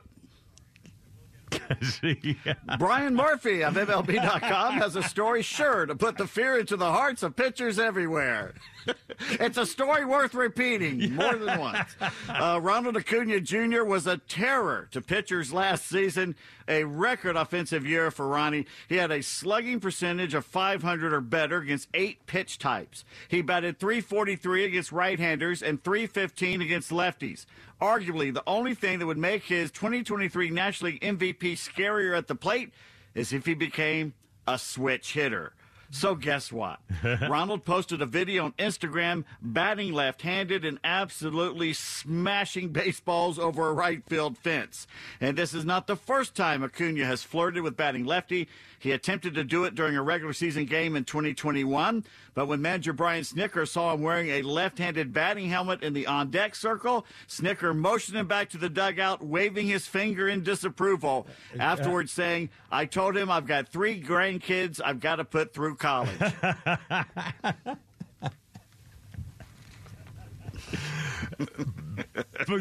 Cue him. Let's switch gears here for sad news. Reports are the Falcons are falconing again. They'll interview Bill Belligerent for a second time this weekend to be the team's 19th victim, head coach. SI.com predicting the Falcons will choose Washington quarterback Michael Penix Jr. with the 8th pick in the NFL draft. So we'll be getting a quarterback. That's what they're claiming. Albert Einstein said the definition of insanity is doing the same thing over and over and expecting a different outcome. Well, Professor Einstein, meet Cowboys owner Jerry Jones. Jones made Dallas head coach McCarthy's return next year official with a 260-word statement that praised McCarthy's regular season winning percentage and his demonstrated postseason success, even if it came with the Packers. The Cowboys are 1-3 in the playoffs under McCarthy. His Super Bowl win was 14 years ago in Green Bay, which is still 14 years sooner than the last time Jerry Jones won a Super Bowl. Wow. This is no surprise. Jerry Jones is the same idiot who kept Jason Garrett for the past years over his expiration date. Jerry does not care about the Cowboys fan base. Jerry Jones cares about Jerry Jones. He believes he is a football genius, although he's never won without Jimmy Johnson. Jerry Jones's ego refuses to allow him to admit he's made a mistake. Jerry Jones is the problem in Dallas. And doubling down on their incompetence, McCarthy wants to keep playoff choker Dak Prescott as his quarterback. Professor Einstein, meet Coach McCarthy. So brutal. Hurricanes tight end Cam McCormick has announced he's coming back next season, which is not too surprising. Cam has been coming back to college for 9 years now. It's been 9 years for him. He originally enrolled at Oregon in January of 2016. Here's a rundown of Cam McCormick's career so far. In 2016, redshirted. 2017, played in 13 games for Oregon. 2018, suffered season-ending injury in the first game of the season. 2019, missed season due to injury.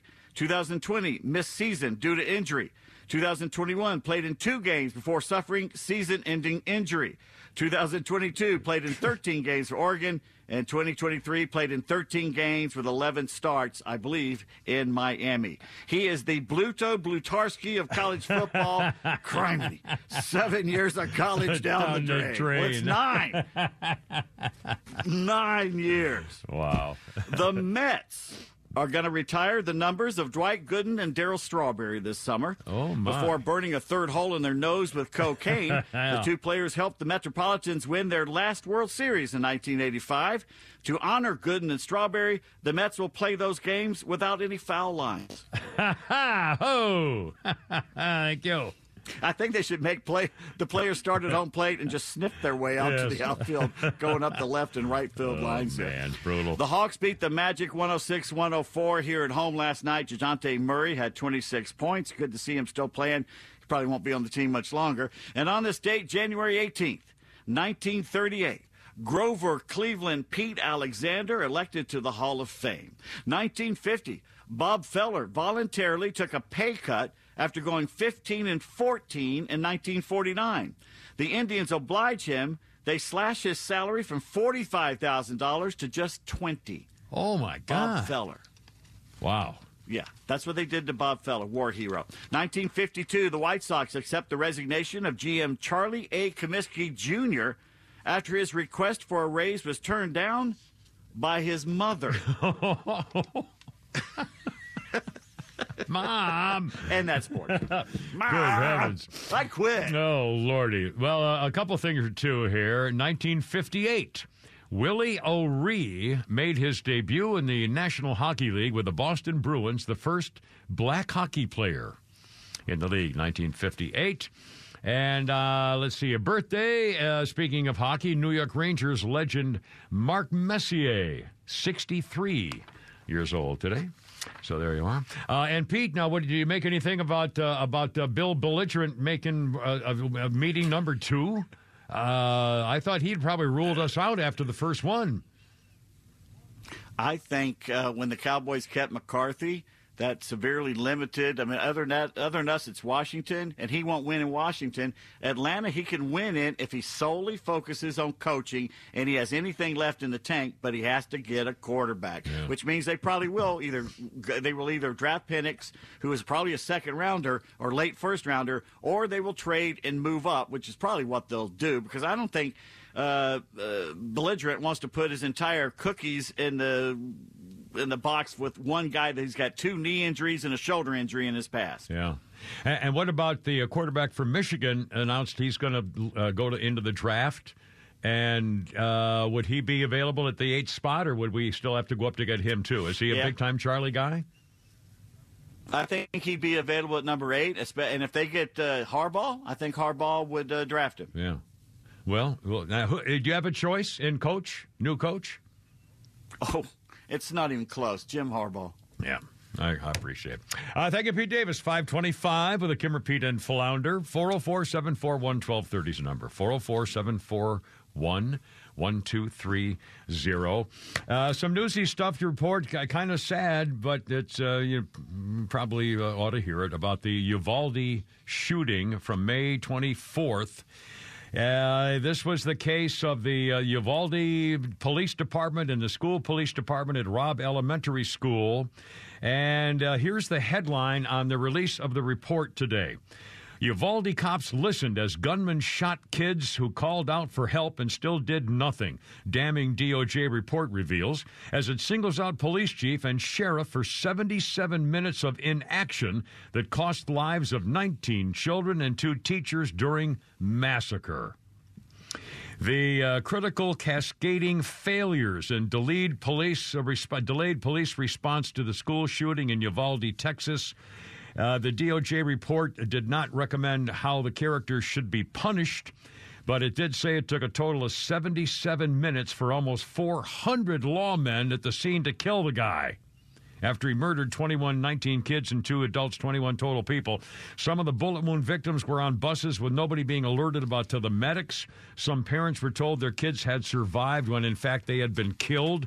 The police chief, Arradondo, was singled out, acknowledging that he was more concerned with trying to evacuate people who were there rather than going to get the guy. This is a counter to active shooter response principles, which state the priority is to address and eliminate the threat. That was the police chief.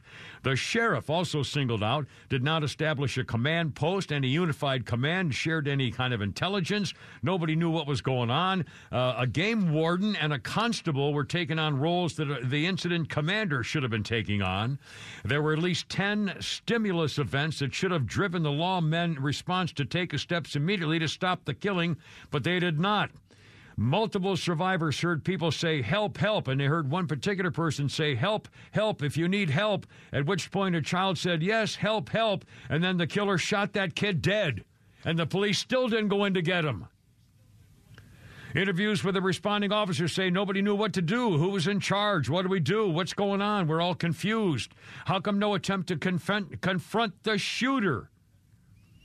Well, the state Democrat senator says the bad news is the families can't even sue the state or the Department of Public Safety because of governmental immunity. So this Democrat's calling for a new law to give them the opportunity to sue ex post facto. The scenes showed multiple officers hanging around in corridors outside the classrooms while the shooter wrote LOL on a whiteboard with the blood of his elementary school victims. They got that on video. Students were making panic 911 calls to police who were one wall away. The lackadaisical officers, it says in this report, failed to confront him for more than an hour. Eventually, a Border Patrol team burst into the classroom and killed the bastard after he had murdered 19 children and 2 adults. 77 minutes. And again, the sheriff was more concerned about evacuating other kids rather than stopping it. And the only thing all I can say, I can't believe it. All you can say is that he was scared. That he was scared. There's no, I mean, again, in training for things like this, you go stop the bad guy. That's your first priority, is to stop it. And they didn't for more than an hour. They heard kids yelling, help, help, and then getting shot.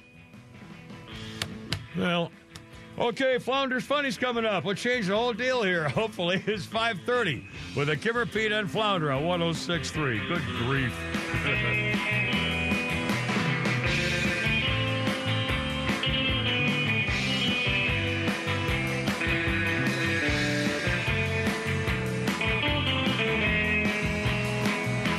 Stories that matter to you. These are your Georgia headlines. Presented by RBM of Atlanta, your Mercedes-Benz connection since 1964. The city of Atlanta's homicide rate has dropped after... The Beatles! Oh, yeah! The old Kimmer Beatles. The actual really good Beatles. I think you'll understand. I remember this song. First time I heard it, I was dating a girl named Helen, and I was the worst boyfriend in the world. It was horrible. Anyway, in 1964, the Beatles made their American chart debut when I Want to Hold Your Hand entered the chart at number 45, 10 days after they released it. It was the fastest breaking and fastest selling single in Capitol Records history. Went on to spend 7 weeks at number 1 before being replaced by their follow-up, She Loves You. I remember where I was when I heard that one, too. I Want to Hold Your Hand became the Beatles' best-selling single worldwide, more than 12 million copies. Wow, and I remember everything about this when it first happened. Holy cow. Let's see. A famous thing happened on this day in history that you may remember by the sound, Flounder, if you will, sir, on this day, 1995. Yahoo! The Yahoo.com domain was created on this day in 1995, which is kind of bizarre. Our birthday list, oh, yes. Bobby Goldsboro is 83 years old today. Bobby Goldsboro, when I hear that name, Bobby Goldsboro, it reminds me of being in 1968 when Bobby Goldsboro I would hear the song Honey. And in 1968 at Christmas time, I remember sitting around with a bunch of guys in a faraway place, bawling like little girls when the song Honey was being played by a bunch of very young Vietnamese girls entertaining the troops in Vietnam in 1968 at Christmas time. Oh, they planted the tree so long, oh, the honey, she can't the girl died. It was a horrible. We're all bawling like little girls because of Bobby freaking Goldsboro and that stupid song Honey. If it comes on the radio today, I can't listen. I listened for 10 seconds, then I just can't do it. Anyway, Bobby Goldsboro is 83. God bless you, my friend. Jim 53, so young. He came home and she was crying. She got a puppy again. Oh, God. See the tree, how big it's grown. Jesus. Friend, it hasn't been too long. It wasn't big. Oh, such a... You guys know this song? Have you ever even heard this song? Flounder, have you ever heard this song? No, but I've heard this one. okay. Wait a minute. That's not necessarily.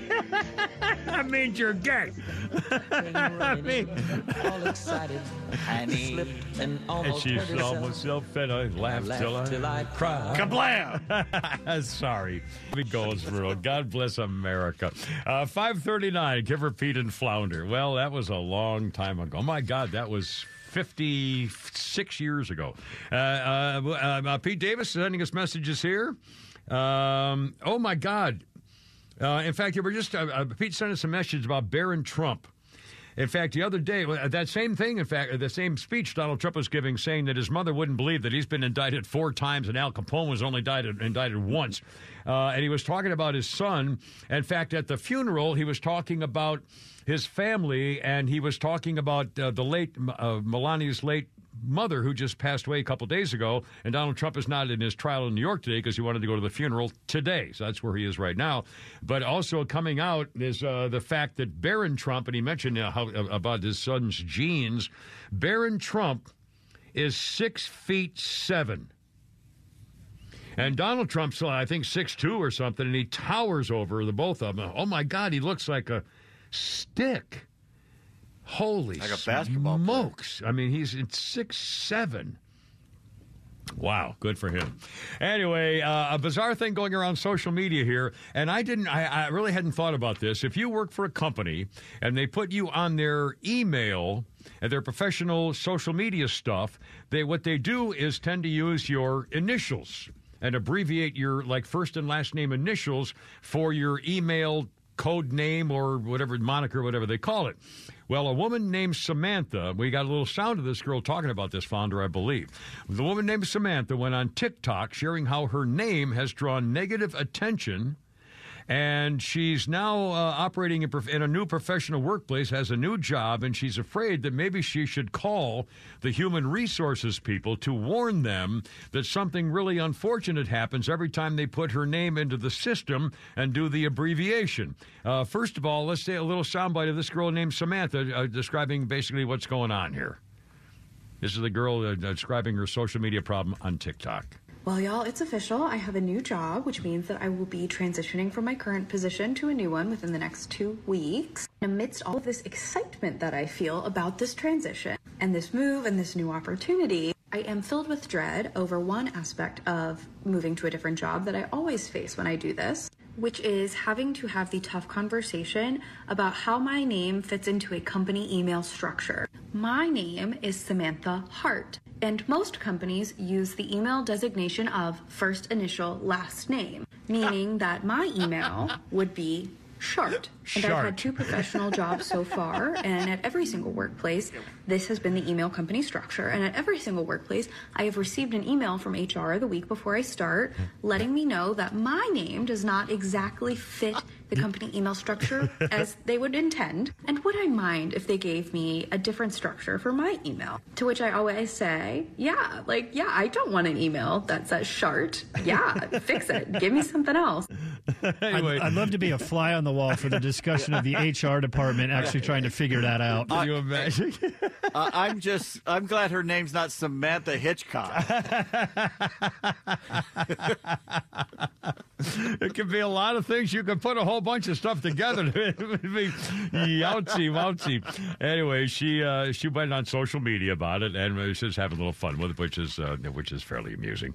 By the way, speaking of social media stuff, and I think they've put this story forward just because of the Kimmer, Jane Seymour is now 72 years old. And she was discussing with somebody on with the Cosmopolitan's digital issue, a Cosmopolitan magazine website business podcast thing. And Jane Seymour, at the age of 72, the former Dr. Quinn medicine woman, says, quote, "Sex right now is more wonderful and passionate than anything I ever remember because it is built on trust, love, and experience. She's having more passionate sex than ever with her 73-year-old boyfriend." And she's been married 4 times, and she says, I know myself and my body. John's had his own experiences. It's not like when you're younger. Your sex life doesn't need to end at 60. Everybody's looking for something that puts blood into a certain area. When you figure it out, you're going to be a happy camper. I suppose younger generations, people have sex first and then say, oh, by the way, hello, how you doing? Well, how do you do? The older I get, the more sex is built on emotional intimacy, on having shared the ups and downs of life with someone, our feelings, joys, sadness, mutual passions, and desire. She said a bonus on sex later in life is you can't get pregnant. Well, she says, I feel like I'm both experienced and I also feel like I'm 16. I truly feel sex and intimacy is better at my age than it ever was before. I actually mean that, Jane Seymour says at the age of 72. It took being single after my marriages to learn that I don't have to disappear for sex and romance to click. Plenty of dates, plenty of partnerships. My last breakup sparked an epiphany. Whenever I was with someone, I'd vanish in the relationship. Dating someone was about having it all, career, marriage, blending family. Was about romance and never ever about me, she said. So anyway, she's found happiness and more sex, better sex than ever. I have a question. Yeah. I have a question. Yes. When you're over 70, don't you easily start forgetting things anyway? So every time she has sex, to her, it's like the first time? Boy, that was great. Wow. I should have been. Man, that felt good. Where have I've been really, holy mackerel. Hey, I got to tell everybody about this. Where's this been all my life? Yeah, I want to do this again. You're going to stop now, are you? Can we? Anyway, and again, remember, ladies, I can still drive at night, so, a little respect. 5:45 with the Kimmer, Pete, and Flounder here on 106.3, just for the record. Better never.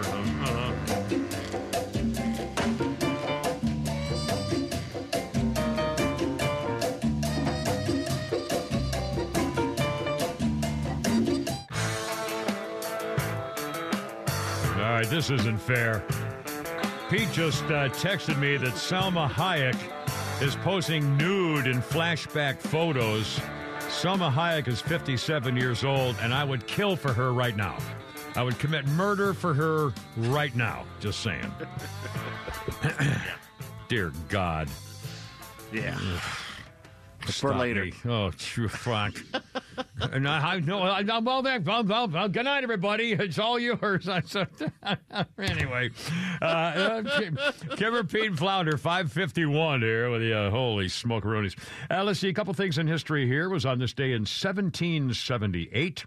English navigator Captain James Cook discovered the Hawaiian Islands, which he called the Sandwich Islands. Actually, he didn't discover the islands because there were, people living there. So I love when they say, well, he discovered, he didn't. There were people living there. They discovered the islands. Somebody way long ago discovered them. Seriously. I mean, really, he didn't discover them at all. Hey, we're here to take your land. Sorry. And on this day in 1911, for the first time, a pilot named Eugene Ely landed his airplane on top of a boat. It was a ship, and he did it on purpose, the USS Pennsylvania in San Francisco Harbor. Imagine in 1911, the airplane that this guy flew out of the sky and landed on a boat. The rickety old airplane and this, oh, man, that ball must have been the first guy to do it. Holy smokes. Good for him. And let's see, on this day in 1985, Jerry Garcia was arrested at Golden Gate State Park. They caught him freebasing cocaine in his car.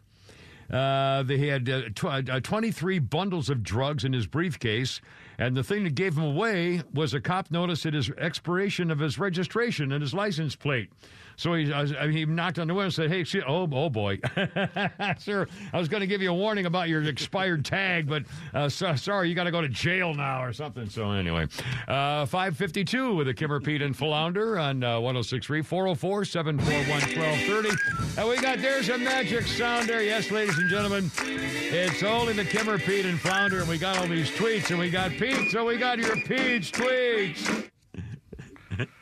All kinds of good stuff coming up for you today. Are you ready? I'm ready. Yes, sir. In 2005, a 6-month-old kitten cat was adopted by a nursing home. They named it Oscar. It was a therapy cat. But workers started to notice something weird about Oscar. He usually preferred to be alone, but would occasionally crawl into a patient's bed and snuggle up to them. The eerie part was the patient would usually die within hours. After this happened about 20 times, they started to look more closely at Oscar, and when he would snuggle up to a person, the staff would call their family and warn them the end might be near. Scientists say Oscar likely smelled biochemicals released by dying cells. Yeah. One time, the staff was convinced a resident was about to die, but strangely, Oscar refused to sit with them. Instead, he chose another patient who looked healthy, but passed away before the sick one did. Oscar passed away last year himself, yet he predicted over 100 deaths. Imagine sitting there minding your own business one day, watching The Price is Right, and Death Cat comes wandering into your room. No! He's got a little hammer and a little sickle with him and a robe. You know. A little hood, you know. Oh, man. Did they check to see if he was on their chest stealing their breath? Yeah. Maybe Oscar had a secret there on They this. say that's a true story. Yeah. I mean, I've heard of things. In fact, I think there was a dog who did the same thing at various hospital stuff. Yeah, true stories. Wow, cool. Speaking of which, I walked up to get the mail. It's about a half-mile walk up the mountain to get my mail because it was overflowing. And I come home and I get 2 new companions. 2 little pit bulls follow me all the way back home. Really? Like, Now, where did they come from? Where'd you come from? Now, what I about think they live up with the people on top of the hill. What about the big Pyrenees, though? Don't you have 2 big white Pyrenees dogs up there? They weren't around, and I think the pitties stay inside all the time. But for some reason, they were out today, and they followed me all the way home. They guarded me the whole way home. I gave them a couple of treats, and they just went bouncing back home. Well, I hope there's not going to be a problem with the when the Pyrenees boys show up. The girl, I guess there are 2 girls or a guy and a girl. Anyway, I hope not. I hear you've been seeing a couple other dogs up here. Oh my. 4:55. By the way, we got a Flounders Funny coming up for a second. First of all, Pete Davis, let's talk about Fargo for a second. And again, if you haven't seen the end of Fargo, it was well, then tune out for a minute because we're going to talk about it. And it was on Tuesday night, and it turned out again. And was speaking about it right now. It was the end of the of this season, which I didn't know, but it was clear at the end. Now, let me. By the way, 2 things. I loved the way that nasty, horrible matriarch of all the money dealt with the ending for the bad sheriff, John Hamm. Holy cow. By the way, he's got to win the every award there is for television performances of that show. Wow.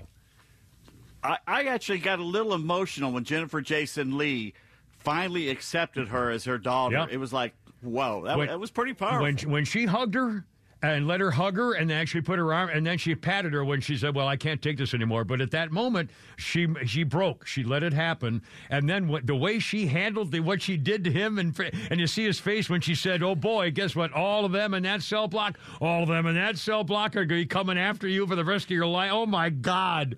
I mean, what a great ending for her to turn completely around as the worst devil woman of a character on TV in the history of the world to that. And secondly, that weird guy at the end eating the biscuit. What the hell was his deal? I mean, I don't get him at all. Okay. Remember the very first show we talked about, and I said he's a sin eater. Yeah. And that's exactly what he turned out to be. He was a sin eater. That's what gave him his immortality and everything. He couldn't be killed because he ate the sin of another person, and it made him into this creepy thing. And she says, if you eat something made with love, it'll counteract the sin eating, and it seemed to work. She made him help make the biscuits. And by the way, they got that from The Green Mile, the movie The Green Mile, where the guy sucked all the badness out of the guy. Anyway, 537 Founder, we have time for a little cowabunga here. There we go, little Founder fun. You know when guys lose hair here, they counter it with a beard. You seen that? The bolder the head, the bigger the beard gets. They're trying to recreate their face upside down. If you're white or black, grow that beard as thick as you want. Look good. If you're Asian, no, you gotta stop right here. Any more than this brings our faces back 5,000 years. Is that a samurai in the bus stop? It does make you look tough, you got that beard. I'm not that tough. I'm allergic to too many things to be tough. Like if we got in a fight and you threw peanuts on my face, I would cry and pass out. You win the fight. I'm allergic to too many things. Peanuts, peas, chickpeas, soy, lentil, cats. Man, I lost all my lesbian friends. No offense. Listen, guys, so cute, Rena. I'm allergic to soy sauce. I'm freaking Asian.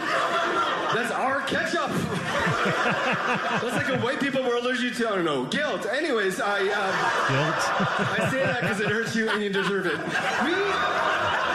No, I just say that because you can't be racist against white people. It doesn't work. It just bounces off your chest like Superman. You don't care. I try all the time. Cracker! I like crackers. I'm like, all right. And who's that there, Flounder? Ron Jostle. Ron Jostle, I'll be damned. Pretty amusing fellow. 5:58. And again, by the way, to remind you, we're off at 6. But Shannon Burke is still on down in Florida. Used to be our partner many years ago here in Atlanta. And if you'd like to hear what Shannon Burke's been up to lately, he's on the air till 7. If you go to Florida Man Radio and podcast, Flounder will put our little segment coming up on podcast parking later. But if you want to hear Shannon Burke live, talking with us live in a few minutes after we go off, we'll be talking with him at Florida Man Radio, and you can tune in if you have any interest. And we're going to play a little funny thing on him here concerning the Dallas Cowboys, by the way, too. Anyway, so that's coming up. And Friday, let it rip, anything goes, of course, as we keep saying. And by the way, I've been making jokes about inflation. As I put on the board today, inflation has gotten so bad, I got a pre-declined credit card in the mail. By the way, I can't believe they actually checked my credit report because they're still sending me Apple. Well, you're pre-qualified for the black card. No, I guarantee you I'm not. Nice try, though. Anyway, Kimmer, Pete, and Flounder, I got to go. You're killing me. See you tomorrow. Look out. Hoorah, Semper Fi, everybody. Look out.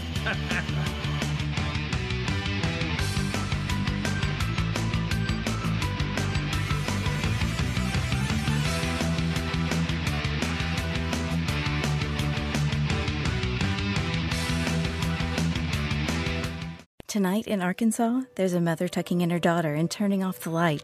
A business owner is burning the midnight oil. An at-home dinner date is plating up possibility. And it's all happening under one roof. How? The power of a conversation, like the one John from Integrity Solutions had with First Horizon Bank about his vision for a sustainable mixed-use building. Now it's not just words, it's life. First Horizon Bank. Let's find a way. Go to firsthorizon.com/John. First Horizon Bank, member FDIC. The Fan is ready for Brave season. Are you? 3-1 smoked high in the air, deep center field, and heading for the horizon. A home run by Olsen. We're streaming every game of the Braves 2024 season free on the 680 The Fan app. So make sure you download it now and don't miss a pitch of the Braves this season.